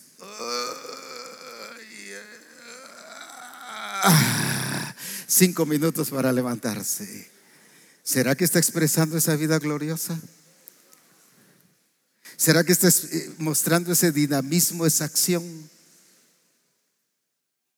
¿Será que está mostrando la gloria de Jesucristo?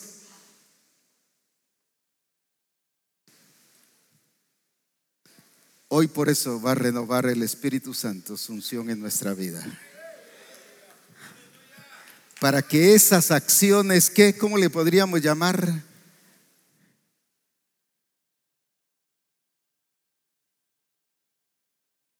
Hoy llegué, antes de venir aquí, estaban unos hermanos, y en eso el hermano, para saludarme, ¿cómo está, apóstol? Y dije, pero si él no estuvo arriba, no estuvo aquí también, aunque sí estuvo danzando y exaltando ayer en el gozo del Señor que nos dio, gloria a Dios por eso. Pero el pobre ya estaba aquí, ya no hay.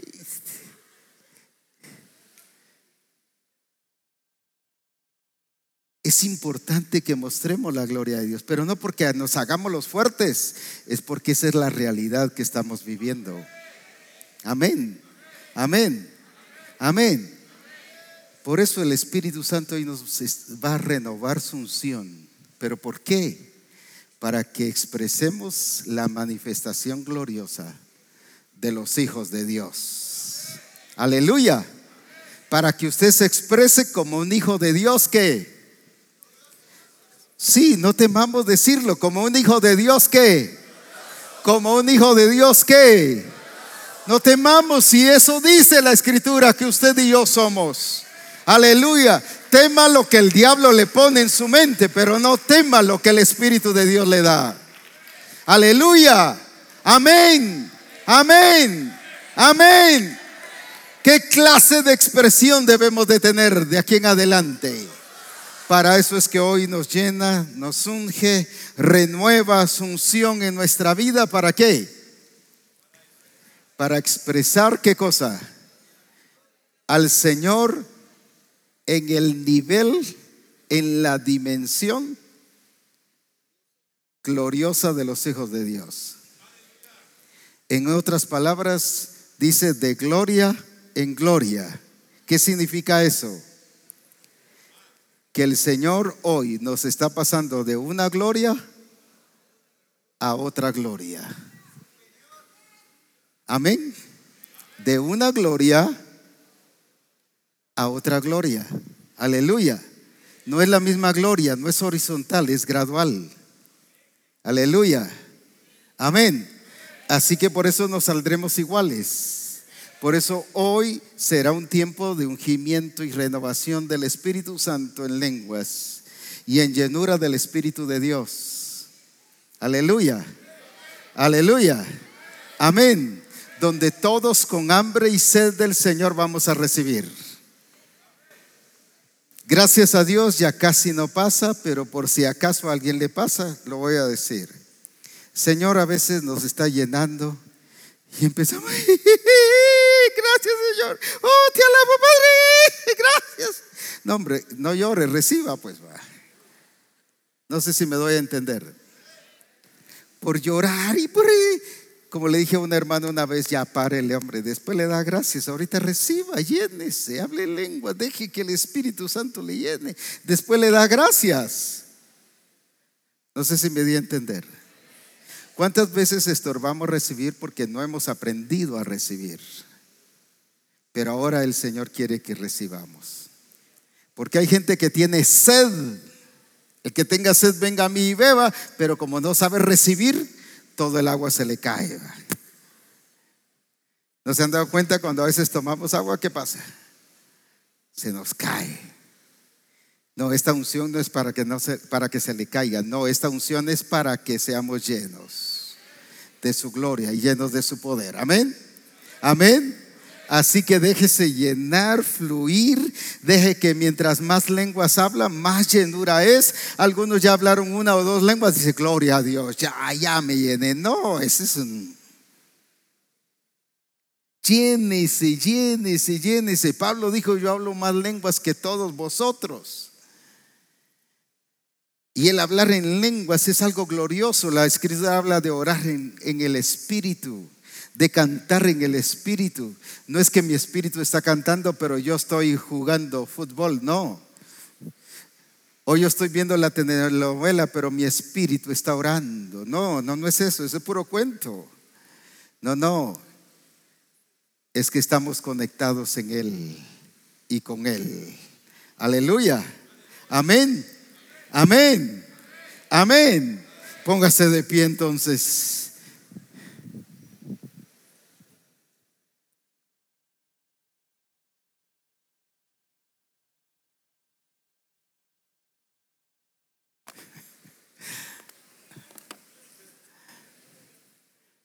Recuerden que les estamos filmando.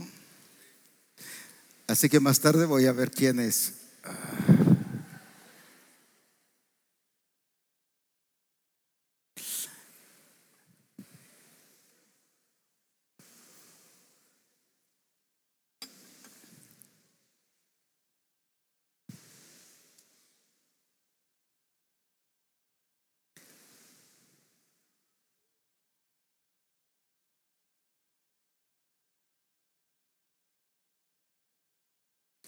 Unos misioneros americanos llegaron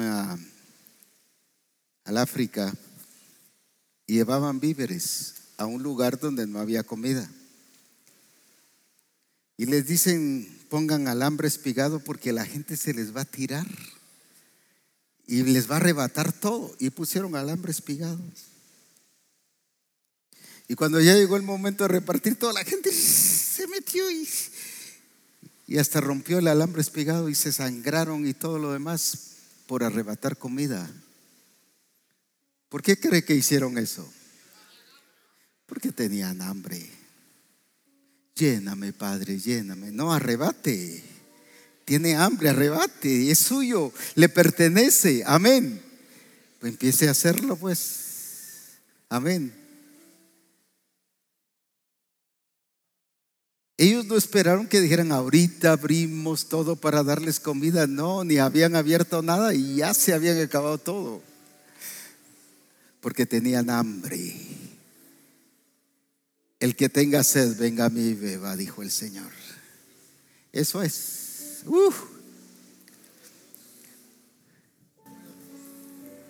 Eso es. Llénese. Llenémonos. Porque viene cosas que ojo no ha visto, ni oído ha oído, ni ha subido a corazón de hombre. Son las que Dios ha preparado para los que le aman. Es usted y soy yo. Aleluya. Nos está preparando para cosas nunca vistas, para cosas nunca sucedidas. Alabado sea su nombre.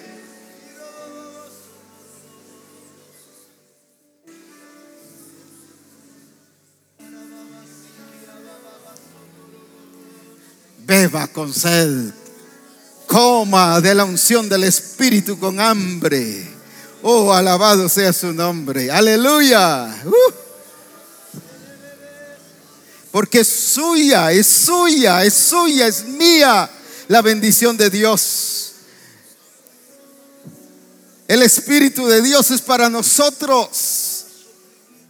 Nos llena para nosotros y para que bendigamos a las naciones.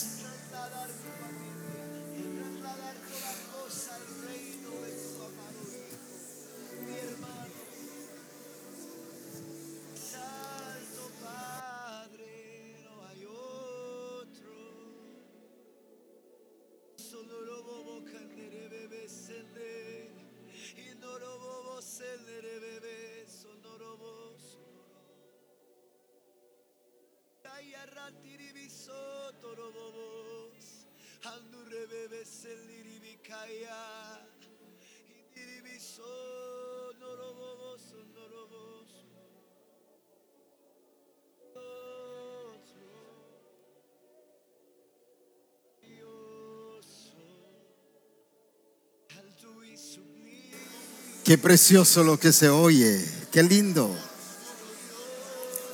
Porque no es de estar diciendo: sean llenos, sean llenos, sean llenos. Jesús no dijo eso. Sencillamente vengan a mí, beban, reciban. En el día de Pentecostés, en Hechos 2, no estuvieron diciendo sean llenos, llenos, llenos, llenos. No es motivación, es unción directa del Espíritu de Dios llenando nuestras vidas. Eso es. Por eso es que aquí no estamos diciendo llenos, llenos, llenos, llenos, llenos. No.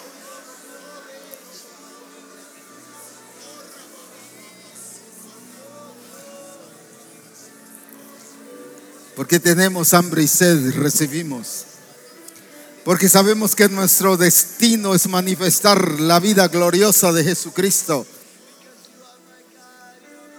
Porque sabemos que el propósito para el cual nos ha llamado, eso es expresar su gloria. Y solo los llenos y los ungidos expresan su gloria. Eso es. Alabado sea su nombre. Eso es.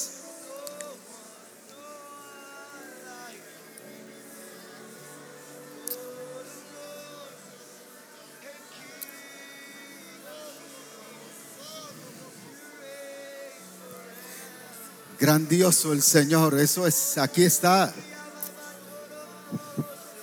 Y está para cumplir, derramaré de mi espíritu sobre toda carne.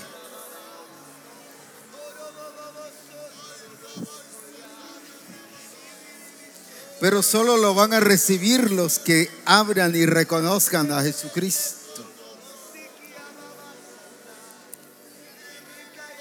El Espíritu es para todos, pero solo lo reciben los que se abren a Él. Eso es.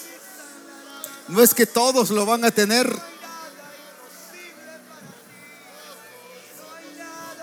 Va a influenciar a todos, pero solo el que se abre a Él lo recibe y lo llena.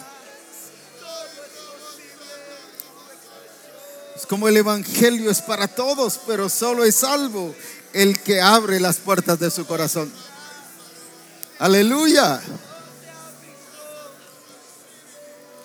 Hoy se cumple esa palabra, como dijo Jesús. Hoy se ha cumplido esa palabra. Hoy yo he sido ungido delante de vosotros.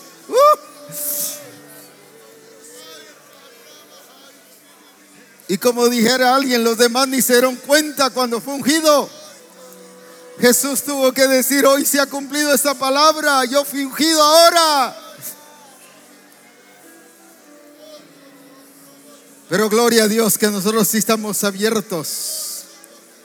Gloria a Dios que sí estamos conectados con el Espíritu para dejarnos llenar y vivir en esa gloria de Dios. Eso es.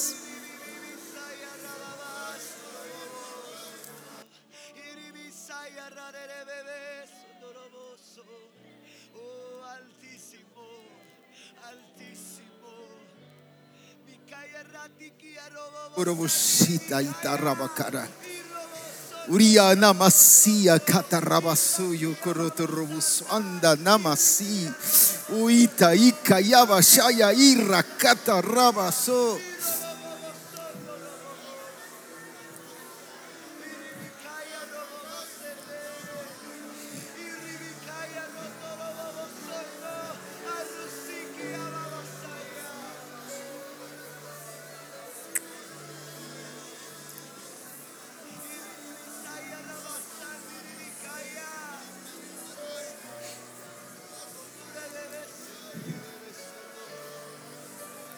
Mientras más habla lenguas, más se llena.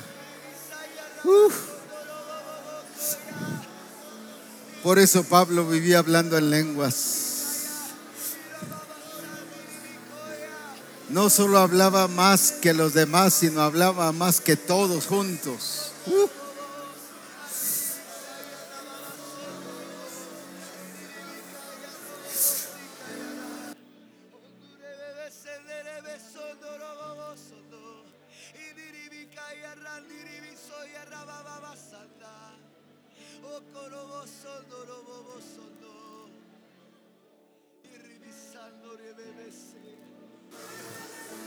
Ukina masita riba baba baba sokorobo shantita namasaka raba baba bayasi.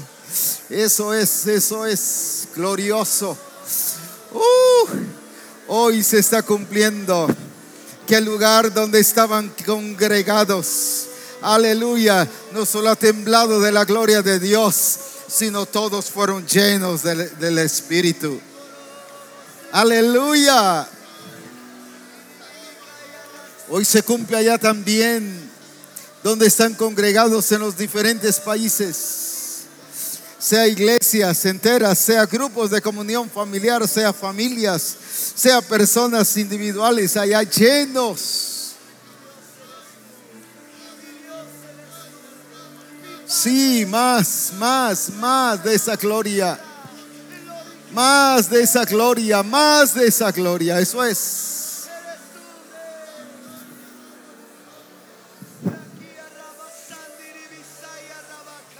No pare, no pare, no pare, siga.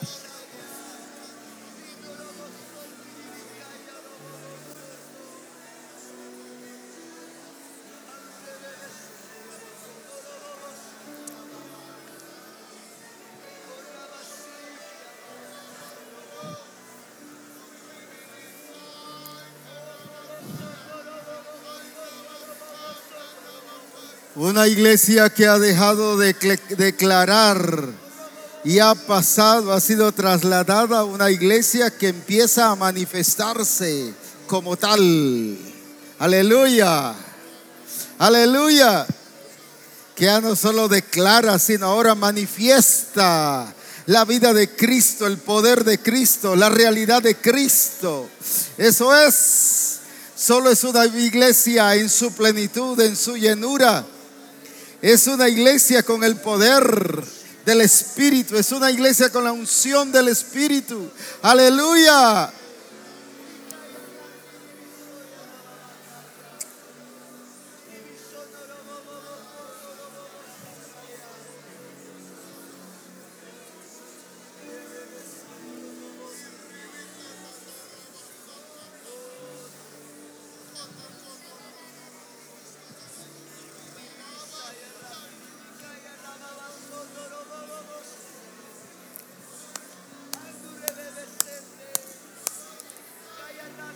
Estos son los hijos de Dios que van a desatar la creación al nivel de lo que Cristo ha hecho en nuestras vidas, en la dimensión, en la perfección, en la exactitud de lo que Cristo ha hecho en nuestras vidas. Por eso es la unción, por eso es la llenura del Espíritu.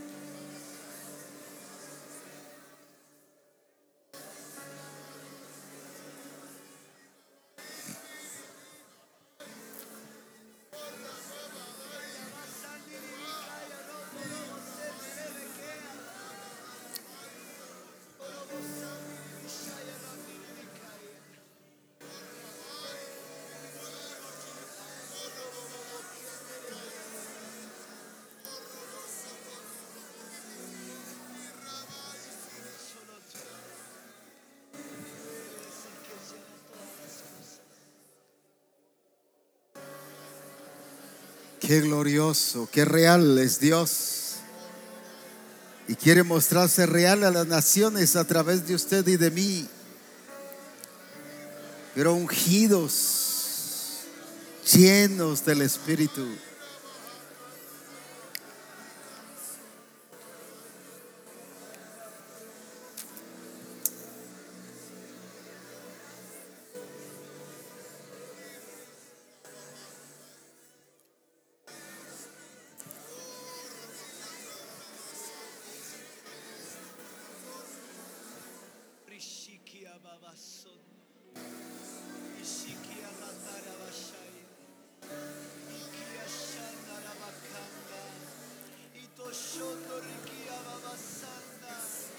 Más lenguas. Eso es. Más lenguas del Espíritu. Y los que no han estado hablando lenguas, empiecen a fluir en esa vida del Espíritu, hablando en esas otras lenguas, como el Espíritu le da. Como el Espíritu le da, eso es. Confíe que hay Espíritu Santo en usted y empiece. Eso es la gloria de Dios. Desátese, quite el temor y empiece a fluir en la obra del Espíritu.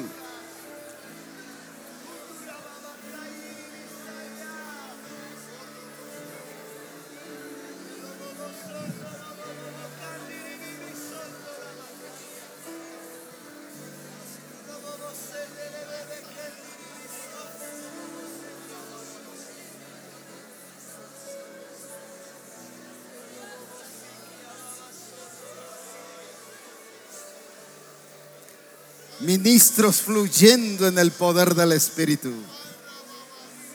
Esposas de pastores fluyendo en el Espíritu, siendo modelos en la congregación los dos de una vida en el Espíritu.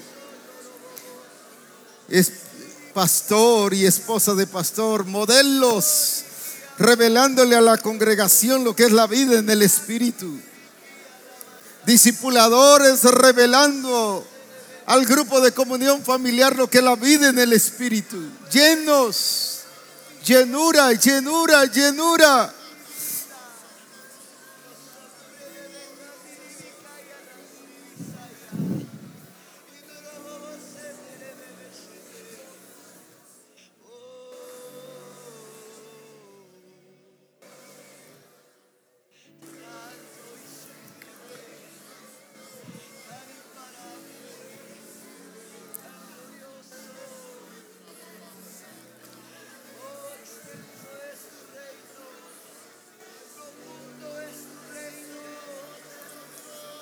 El tiempo de la manifestación gloriosa de los hijos de Dios ha comenzado. El tiempo de las cosas nunca vistas ha comenzado. El tiempo de lo no sucedido ha comenzado, porque empieza a suceder. Para eso nos está ungiendo, para eso está renovando su unción en nuestra vida.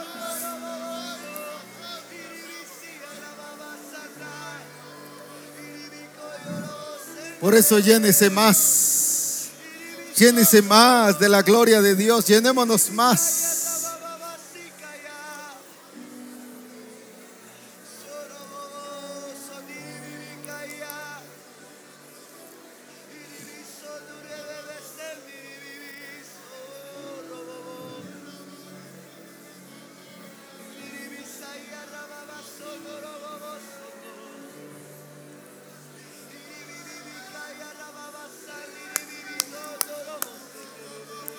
Vive Cristo en Misión Cristiana el Calvario.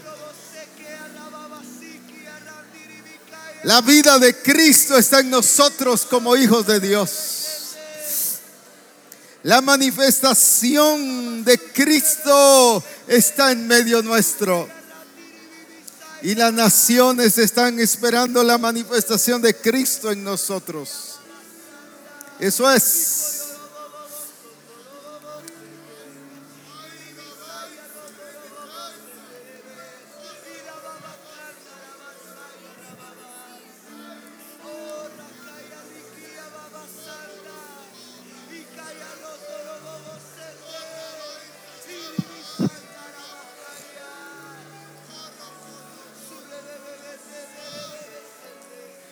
Gloria a Dios, gloria a Dios, gloria a Dios. Alabado sea su nombre.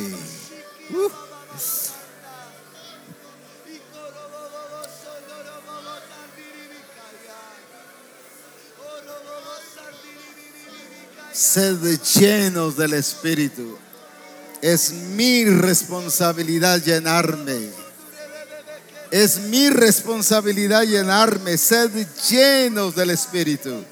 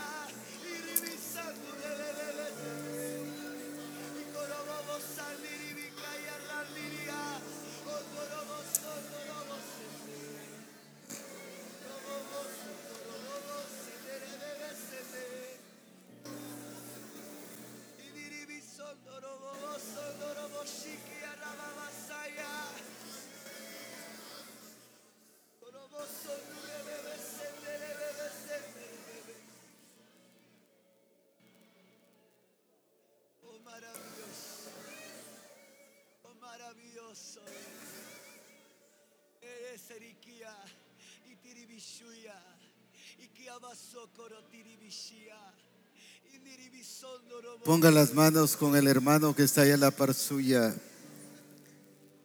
y ministrense los dos. No solo le ministre usted, ministre, deje que también juntos se ministren. Eso es, no deje de hablar lengua, siga.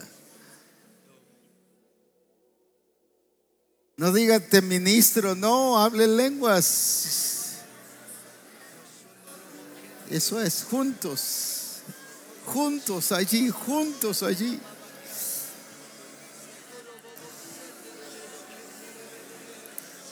Glorioso, glorioso.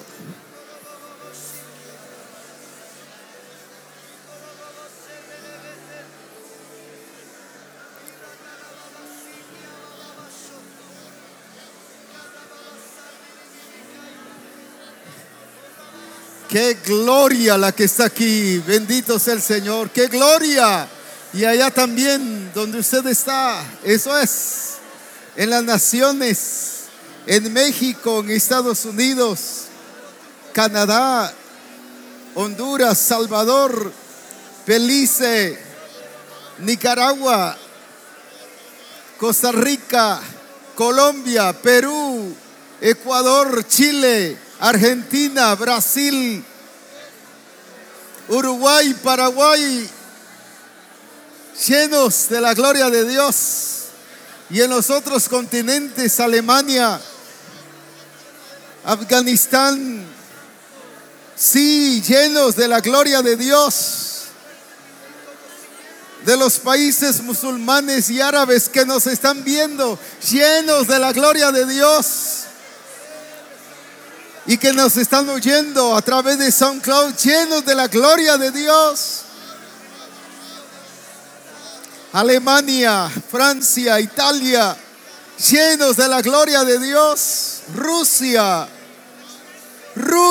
los rusos que nos ven llenos de la gloria de Dios.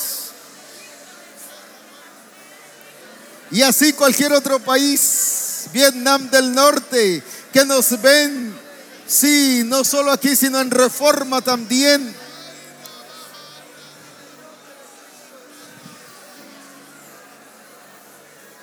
Llenos de la gloria de Dios. Países llenos de la gloria de Dios. Invadidos. Toda la tierra está llena de su gloria. Alabado sea su nombre.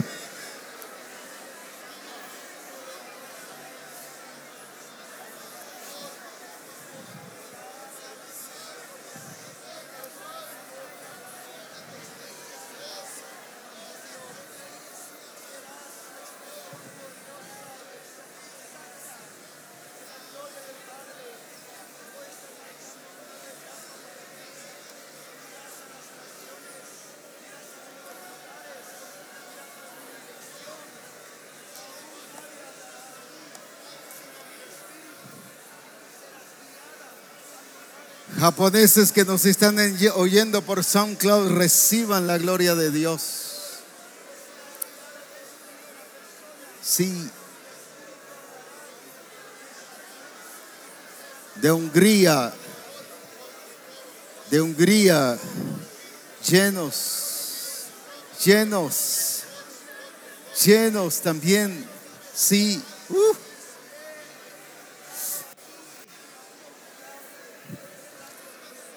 Que la gloria que estamos viviendo aquí en el centro de conferencias del Tikal Futura es transmitido a ustedes también allá.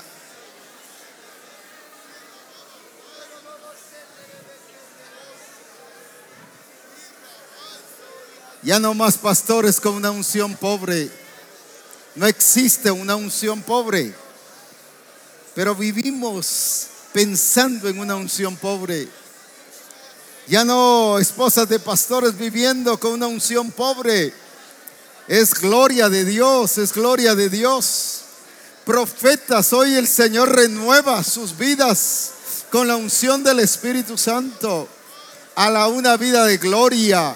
Evangelistas, a una vida de gloria, a una vida de gloria. Apóstoles, a una vida de gloria,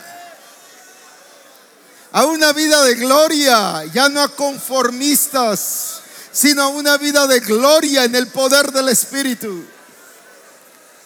Discipuladores, a una vida de gloria. Por eso nos glorificó, por eso nos justificó y nos dio su gloria, para que expresemos su gloria, su gloria, su gloria.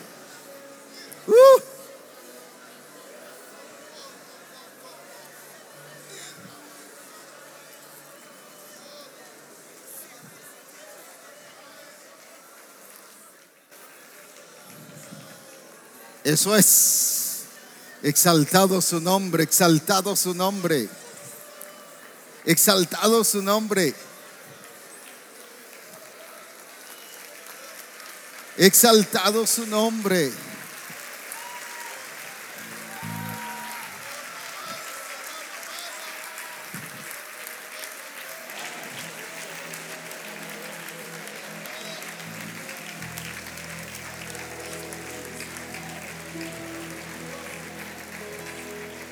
Tu trono es de justicia, tu trono es de sabiduría, tu poder no se agotará, tu autoridad eterna es. Tu trono es de justicia, tu trono es de sabiduría, tu poder no se agotará, tu autoridad eterna es. Coronado estás,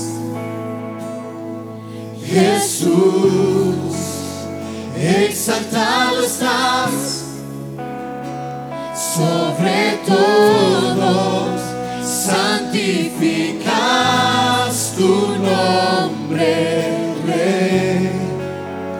Eres santo, eres digno. Tu trono es de justicia, tu trono es de sabiduría, tu poder no se agotará, tu autoridad eterna es. Tu trono es de justicia,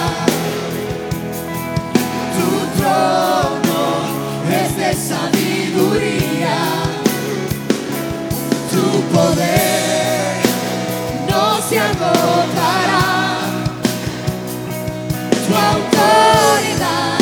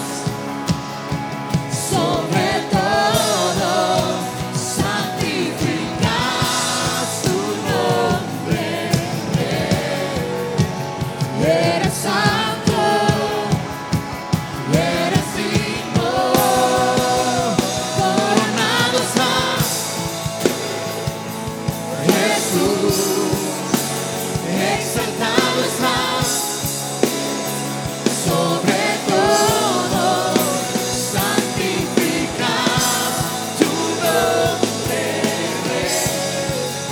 Tú eres santo, eres digno, coronado estás, Jesús, exaltado estás sobre todo, santificas tu nombre, Rey. Eres santo, eres digno, tu trono es para siempre,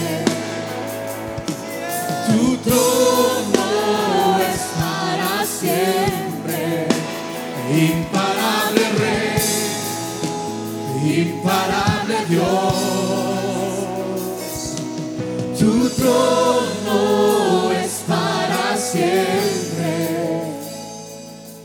tu trono es para siempre, imparable Rey, imparable Dios, tu trono es para siempre, tu trono es para siempre, imparable Rey, imparable Dios, tu trono es para siempre, tu trono es para siempre, imparable Rey, imparable Dios, tu trono es para siempre, tu trono es para siempre, imparable Rey, imparable Dios, coronado estás, Jesús, exaltado estás sobre todo, santificas tu nombre, Rey. Eres santo, eres digno, coronado estás, Jesús, exaltado estás sobre todo, santificas tu nombre, Rey. Eres santo, eres digno, coronado estás, Jesús, exaltado estás sobre todo, santificas tu nombre, Rey. Eres santo, eres digno,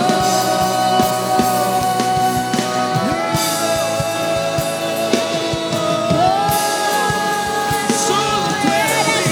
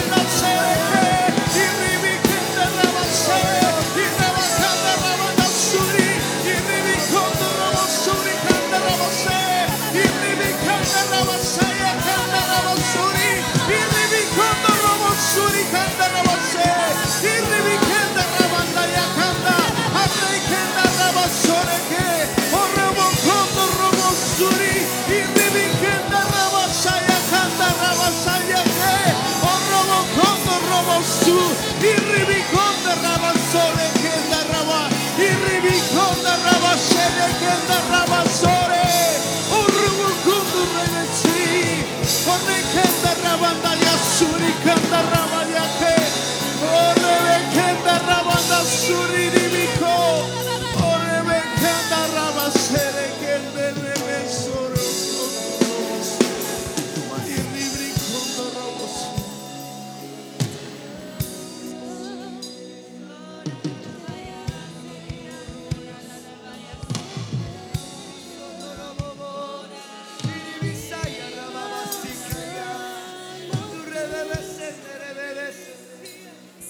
Después de este coro que se va a cantar,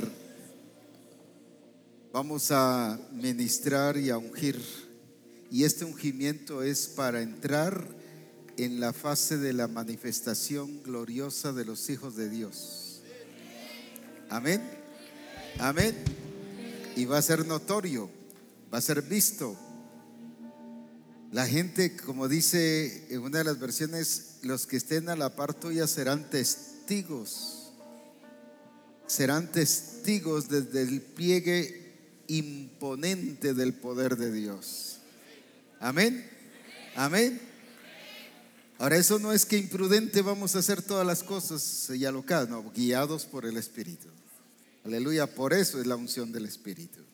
Amén. Cantemos y los hermanos del cuerpo ministerial vendrán aquí y vamos a prepararnos para ungir. Perfecto y sublime eres tú, gobierna sobre todo, todo se sustenta en ti. Santo eres en todo, perfecto y sublime eres tú, gobiernas sobre todo, todo se sustenta en ti, toda lengua confesará que eres el Rey, que eres el Rey. Toda lengua confesará que eres el Rey.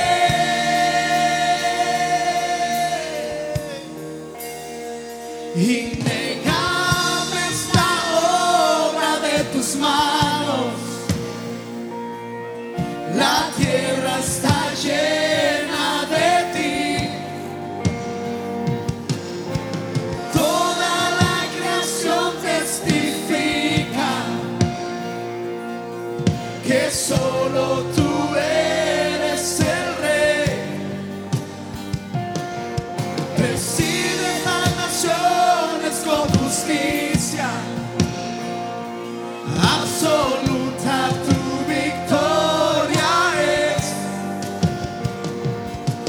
Desplegas tu poder inagotable, pues solo tú eres el Rey. Tú eres el Rey, tú eres el Rey, tú eres el Rey.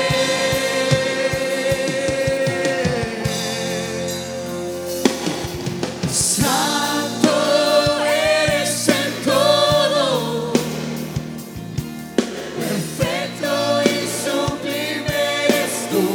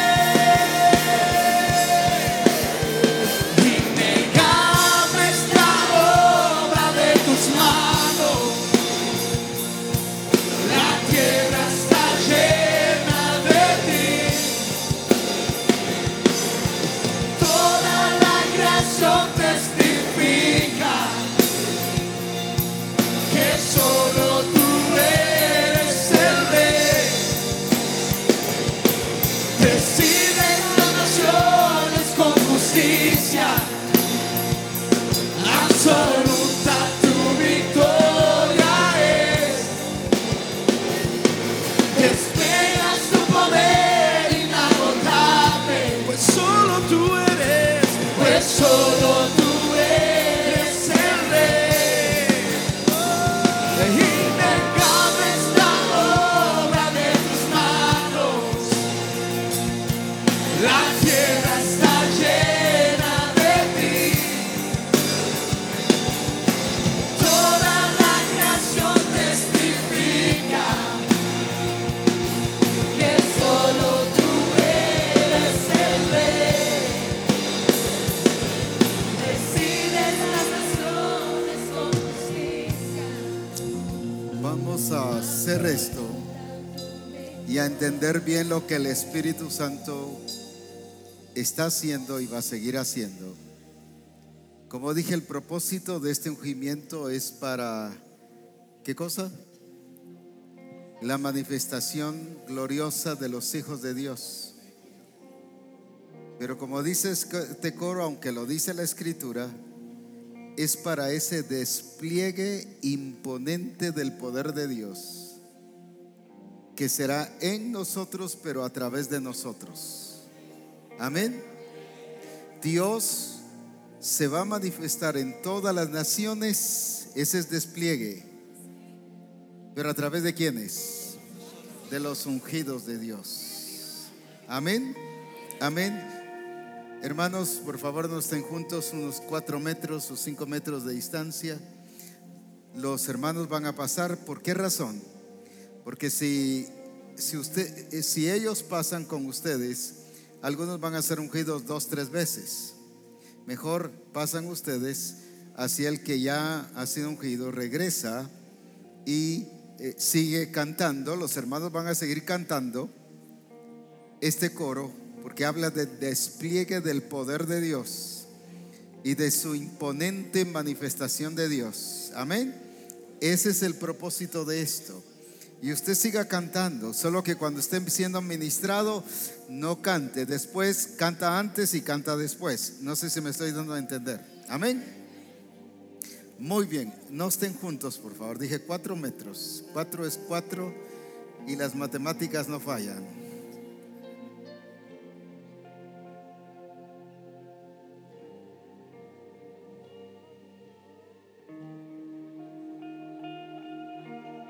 Si no, vamos a pedir a algunos maestros aquí que nos enseñen matemáticas. 4 es 4.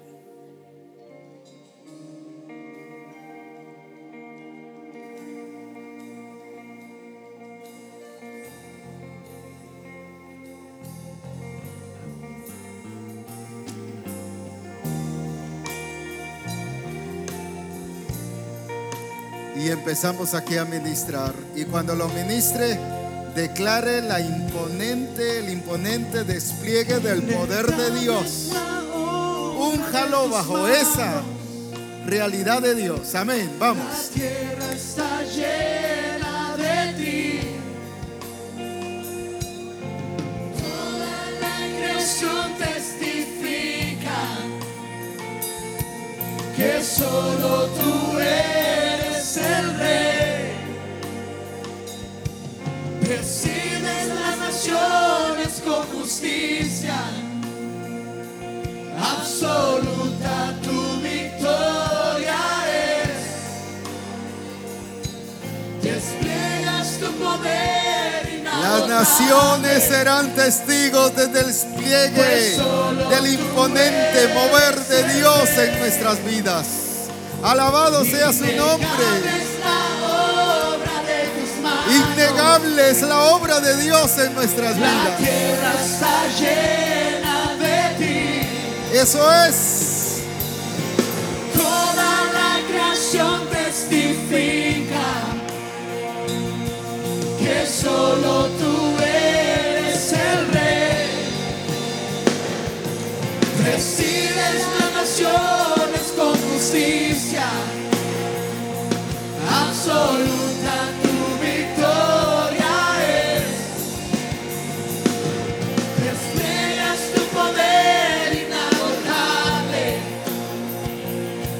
pues solo tú eres el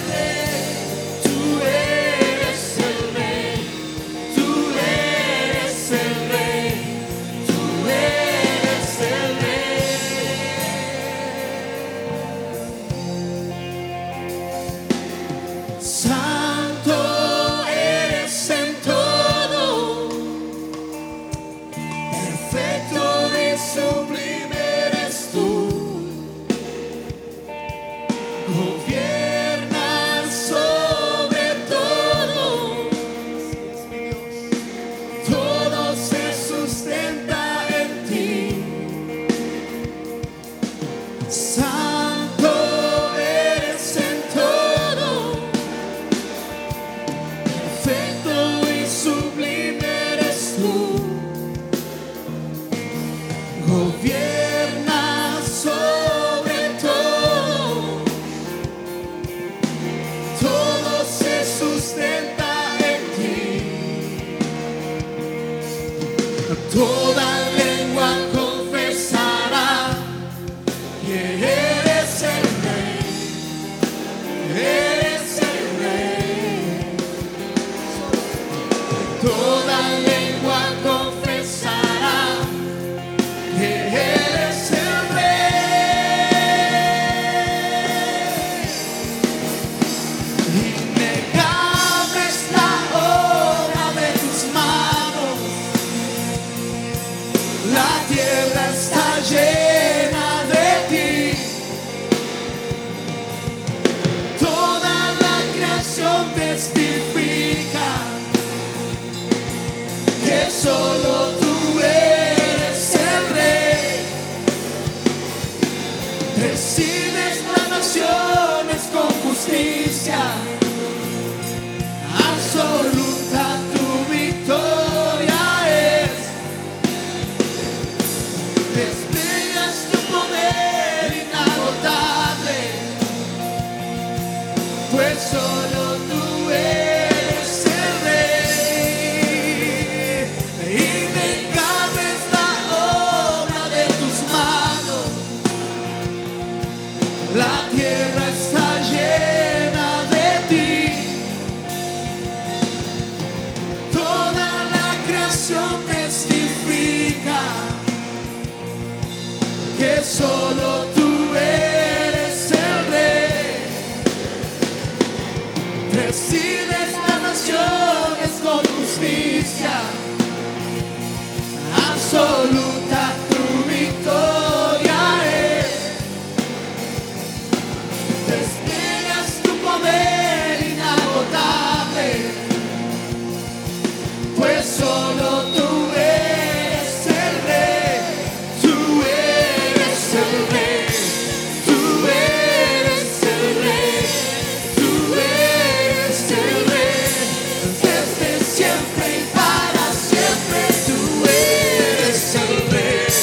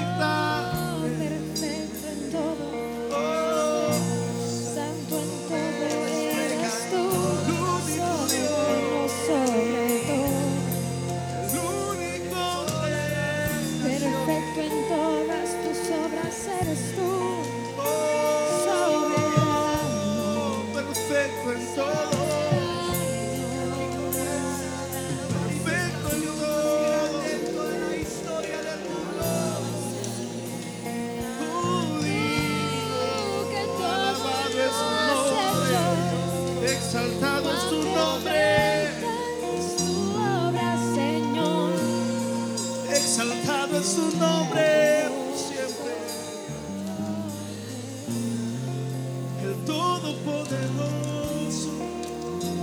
No hay nada secreto para ti. No hay nada oculto para ti. Dios maravilloso, Dios poderoso. Eres el único. Eres el Rey. Tú eres el Rey. El Solo victorioso. tú eres el Rey. Solo tú. Tú Todo eres se el sustenta en Rey. ti. Tú eres el Rey. Todo se Siempre y sustenta en para ti.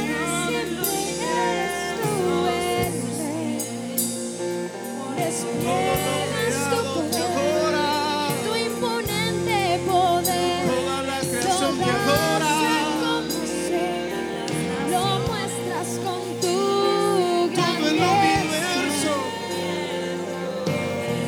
Te das a Gloria y honra a conocer ti. en tu majestad. La gloria y honra a ti. No hay nada que se pueda escapar de tu poder. No hay nada que pueda escaparse de tu autoridad.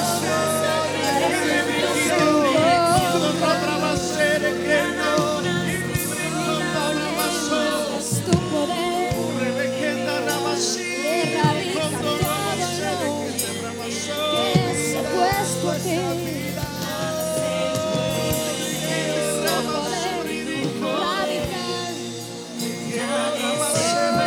Sobre todo se establece, todo lo ordena tu voz, todo lo ordena tu palabra. Eres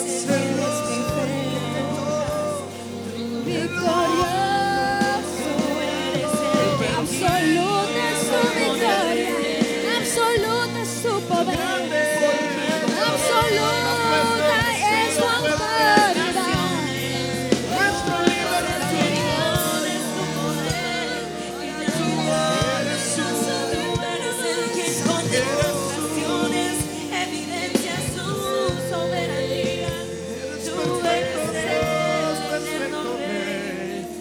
Nada se escapa de tus manos. No hay oculto para ti, nada pasa desapercibido para ti.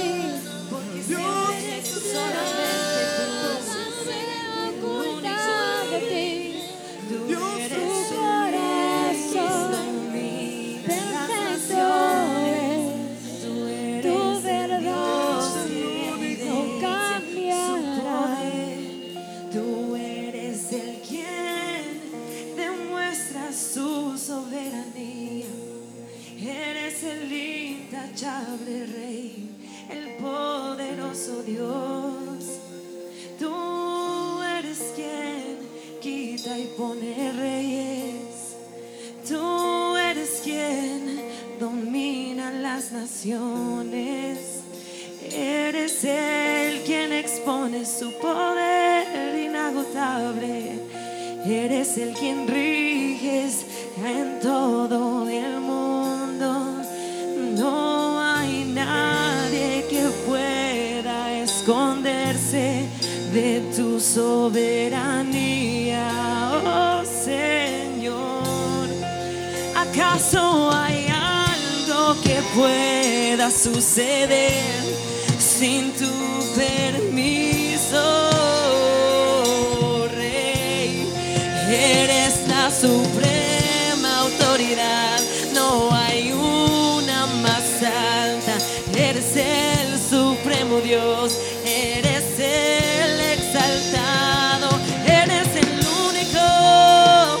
No hay otro como tú, no hay gobierno que pueda regir sobre el tuyo. Tu trono no tiene fin, tu trono no tiene sucesor, solamente tú eres el Rey, tú eres el Rey, quien gobierna con toda justicia, con toda autoridad. Eres el Rey misericordioso, eres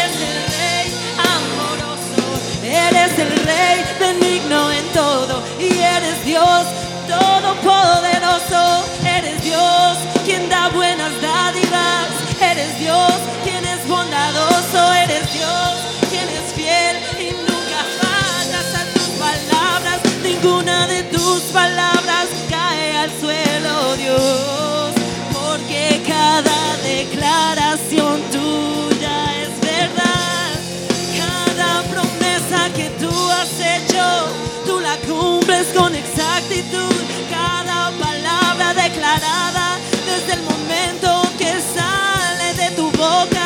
Es una realidad. Cada determinación tuya, tú la cumples. Tú eres el fiel y verdadero. Tú eres el dueño de todo y todo obedece a tu soberanía. Eres rey omnipotente. No hay nadie más fuerte. No hay nadie más grande que tú. Eres el eterno rey en poder. Eres quien domina sobre cada autoridad en la tierra. No hay gobierno de los países que pueda salirse de tu dominio. Cada nación, cada país obedece a tu determinación. Guatemala obedece a tu determinación. Honduras obedece a tu determinación. Estados Unidos obedece a tu determinación. Perú obedece a tu determinación. Cada país, cada nación obedece a tu determinación, oh Rey, porque hoy no hay nadie que pueda escaparse de tu poder. Eres quien se da a conocer en gloria. Eres quien se da a conocer en majestad. Eres quien se expone con omnipotencia, oh Rey. Eres el soberano. Nada se escapa de tu control. Tú eres el Dios que tiene todo bajo su regir, oh Rey.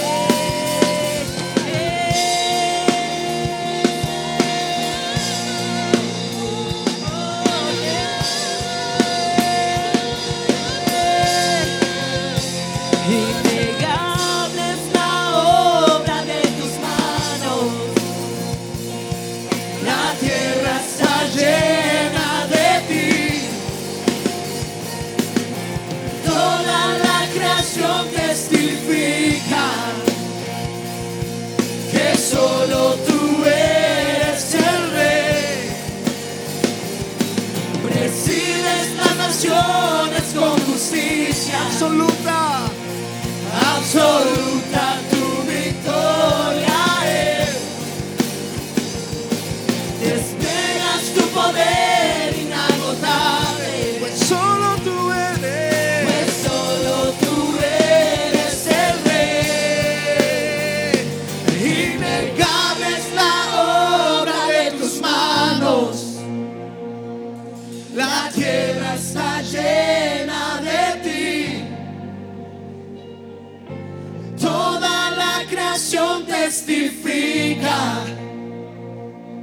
que solo tú eres el Rey. Presides las naciones con justicia. Absoluta tu victoria es. Despliegas tu poder inagotable. Pues solo tú eres el Rey. Innegable es la obra de tus manos. La tierra está llena de ti. Toda la creación testifica que solo tú eres el Rey. Presides las naciones con justicia. Absoluta tu victoria es. Siga. Despliegas tu poder inagotable. Agradecería que nos trajeran a los niños también, por favor. Los niños también tienen que ser ungidos. Innegable es la obra de tus manos. Porque son iglesia. La tierra está Los niños no van a ser iglesia, son iglesia. Toda la creación testifica que solo tú eres el Rey. Presides las naciones con justicia, absoluta tu victoria es. Despliegas su poder inagotable, pues solo tú eres el Rey. Innegable es la obra de tus manos, la tierra está llena de ti. Toda la creación testifica que solo tú eres el Rey. Presides las naciones con justicia, absoluta tu victoria es. Despliegas tu poder inagotable, pues solo tú eres el Rey. Innegable es la obra de tus manos, la tierra está llena de ti. Toda la creación testifica que solo tú eres el Rey. Presides las naciones con justicia, absoluta tu victoria es.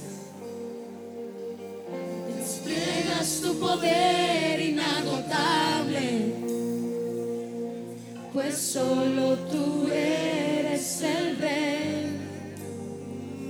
Innegable es la obra de tus manos, la tierra está llena de ti. Toda la creación testifica que solo tú eres el Rey. Presides las naciones con justicia, absoluta tu victoria es. Despliegas tu poder inagotable, pues solo tú eres el Rey. Tú eres el Rey, tú eres el Rey, tú eres el Rey. Desde siempre y para siempre tú eres el Rey. Tú eres el Rey, tú eres el Rey. Desde siempre y para siempre tú eres el Rey. Tú eres el Rey, tú eres el Rey. Desde siempre y para siempre tú eres el Rey. Tú eres el Rey, tú eres el Rey. Desde siempre y para siempre tú eres el Rey.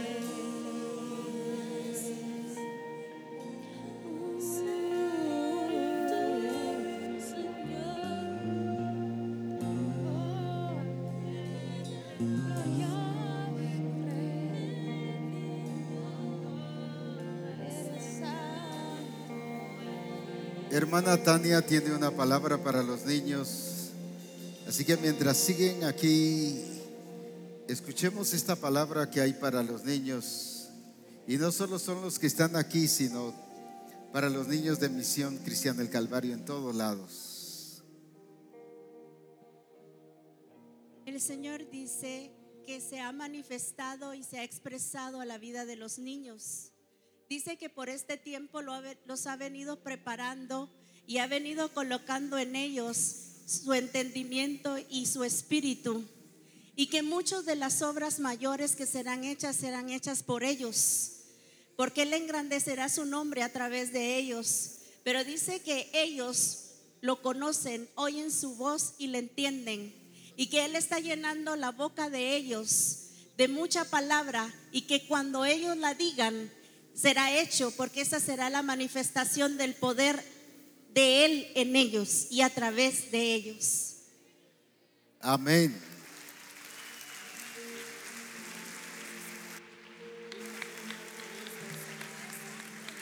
No, solo eso. No.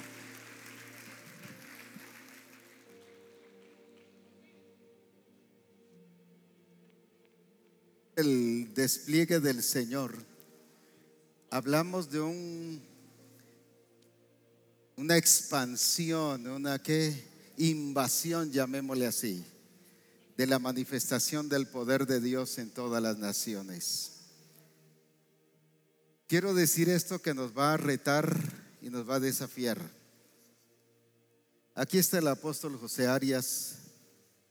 La última vez que estuve en la iglesia allí con él, presentaron más de 30 iglesias que esa iglesia ha abierto y ha levantado. Y cuando presentaron los grupos de comunión familiar por orden, más de 300 grupos de comunión familiar.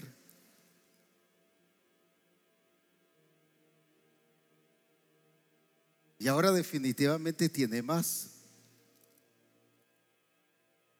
¿Qué nos dice eso?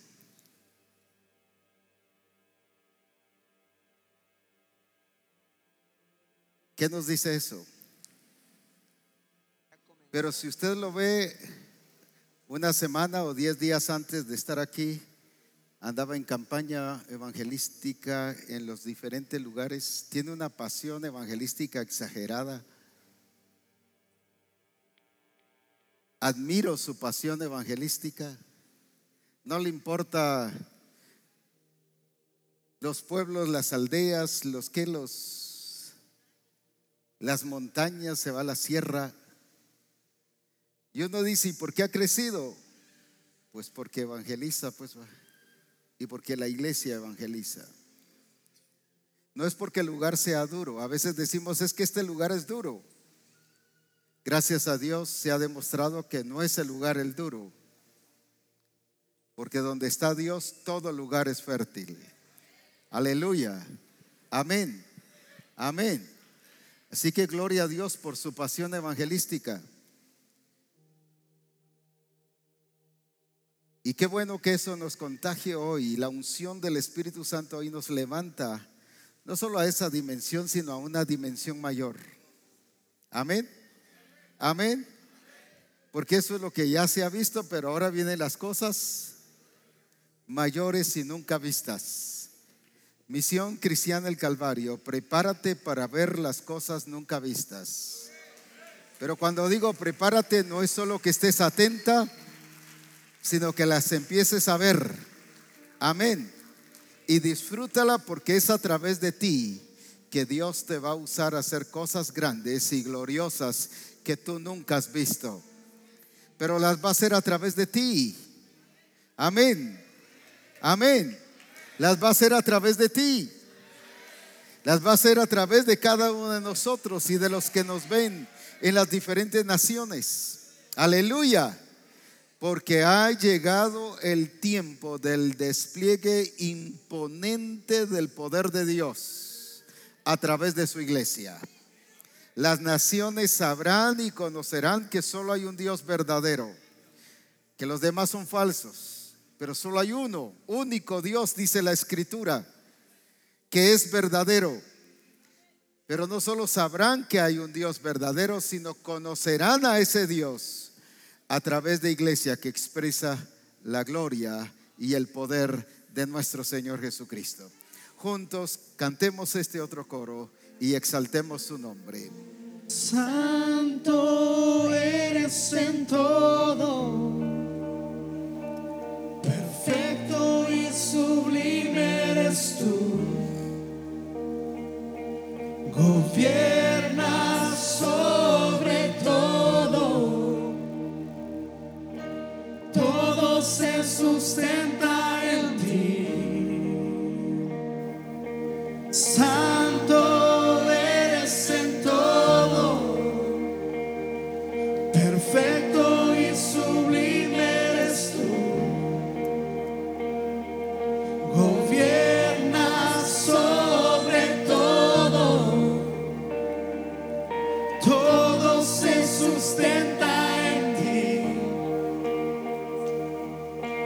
Toda lengua confesará que eres el Rey, eres el Rey. Toda lengua confesará que eres el Rey.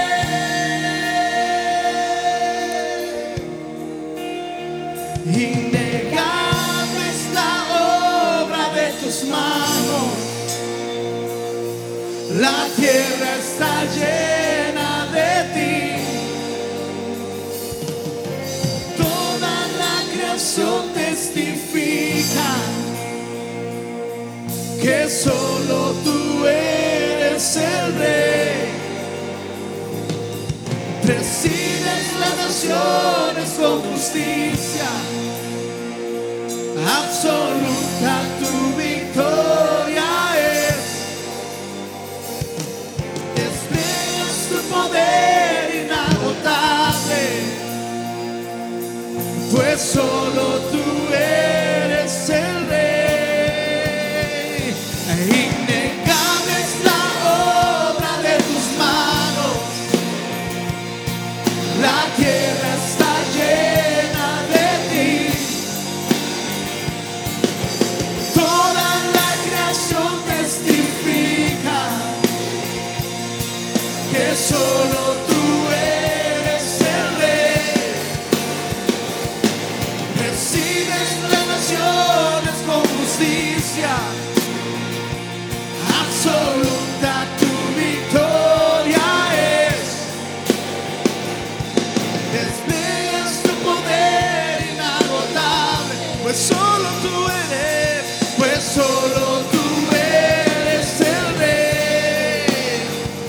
Innegable es la obra de tus manos. La tierra está llena de ti.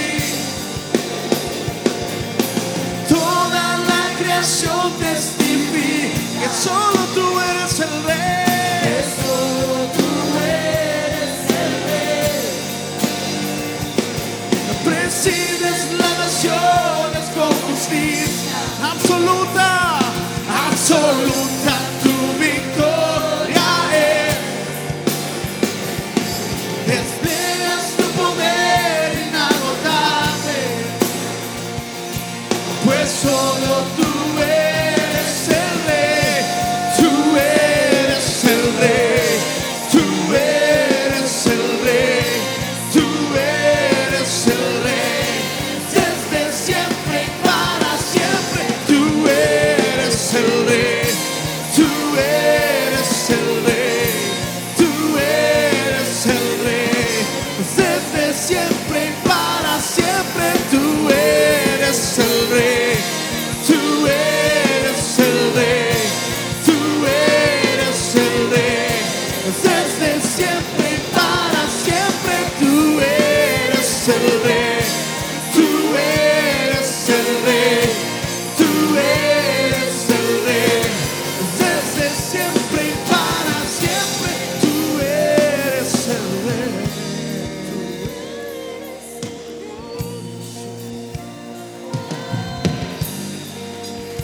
La escritura dice que Cristo era el unigénito del Padre y vino a revelar al Padre. Él fue la expresión exacta de su carácter, de su naturaleza. Pero ahora tiene muchos hermanos, porque eso es el primogénito entre muchos hermanos. Y somos todos ¿qué? Así que si Él hizo grandes cosas y abarcó bastante, ¿cuánto más lo puede hacer con sus hermanos? Que es usted y que soy yo. Por eso es que las naciones serán alcanzadas para la gloria de Jesucristo. Aleluya. A manifestar la gloria del Señor y a revelar a las naciones que Cristo es el Señor, que Cristo es el Señor y el creador de todas las cosas. Mari, ven y nos das gracias a Dios, y juntos hoy vayamos no solo dispuestos, sino conociendo la función y la responsabilidad que tenemos. Él nos hizo igual a Él para que tengamos la misma responsabilidad y para que hagamos con responsabilidad las mismas cosas como Él las hace. Y ese es usted y soy yo. Amén. Aleluya. Padre, te damos muchas gracias por todo lo que tú eres. Eres lo más hermoso, eres lo más grande, eres lo más sublime, eres el Dios eterno, el Dios incomparable, el Dios de gracia, de justicia. Eres el Dios todopoderoso. Eres el Dios que cumple sus promesas. Eres el Dios de pactos. Eres el Dios glorioso. Eres el que jamás ha fallado, ni fallará. Eres el Dios fiel y eres el Dios verdadero. Pero eres nuestro Dios único, porque no hay otro como tú, Señor. A ti damos la gloria, Señor. A ti damos la honra. A ti damos las alabanzas, Señor. De lo profundo de nuestro corazón, Misión Cristiana El Calvario, te damos las gracias, Señor. Muchas gracias, Padre. Muchas gracias por hacernos tus hijos. Y con corazón agradecido te decimos gracias, Padre. Tu nombre siga siendo altamente glorificado en la tierra, en las naciones, en las ciudades, en los pueblos, en las montañas y en todo el universo, porque tú eres Rey y Señor. Glorificado y engrandecido seas por siempre y para siempre, Dios glorioso, Dios eterno. A ti la gloria, a ti la honra, a ti la alabanza. Por los siglos de los siglos eres Dios glorioso. Aleluya.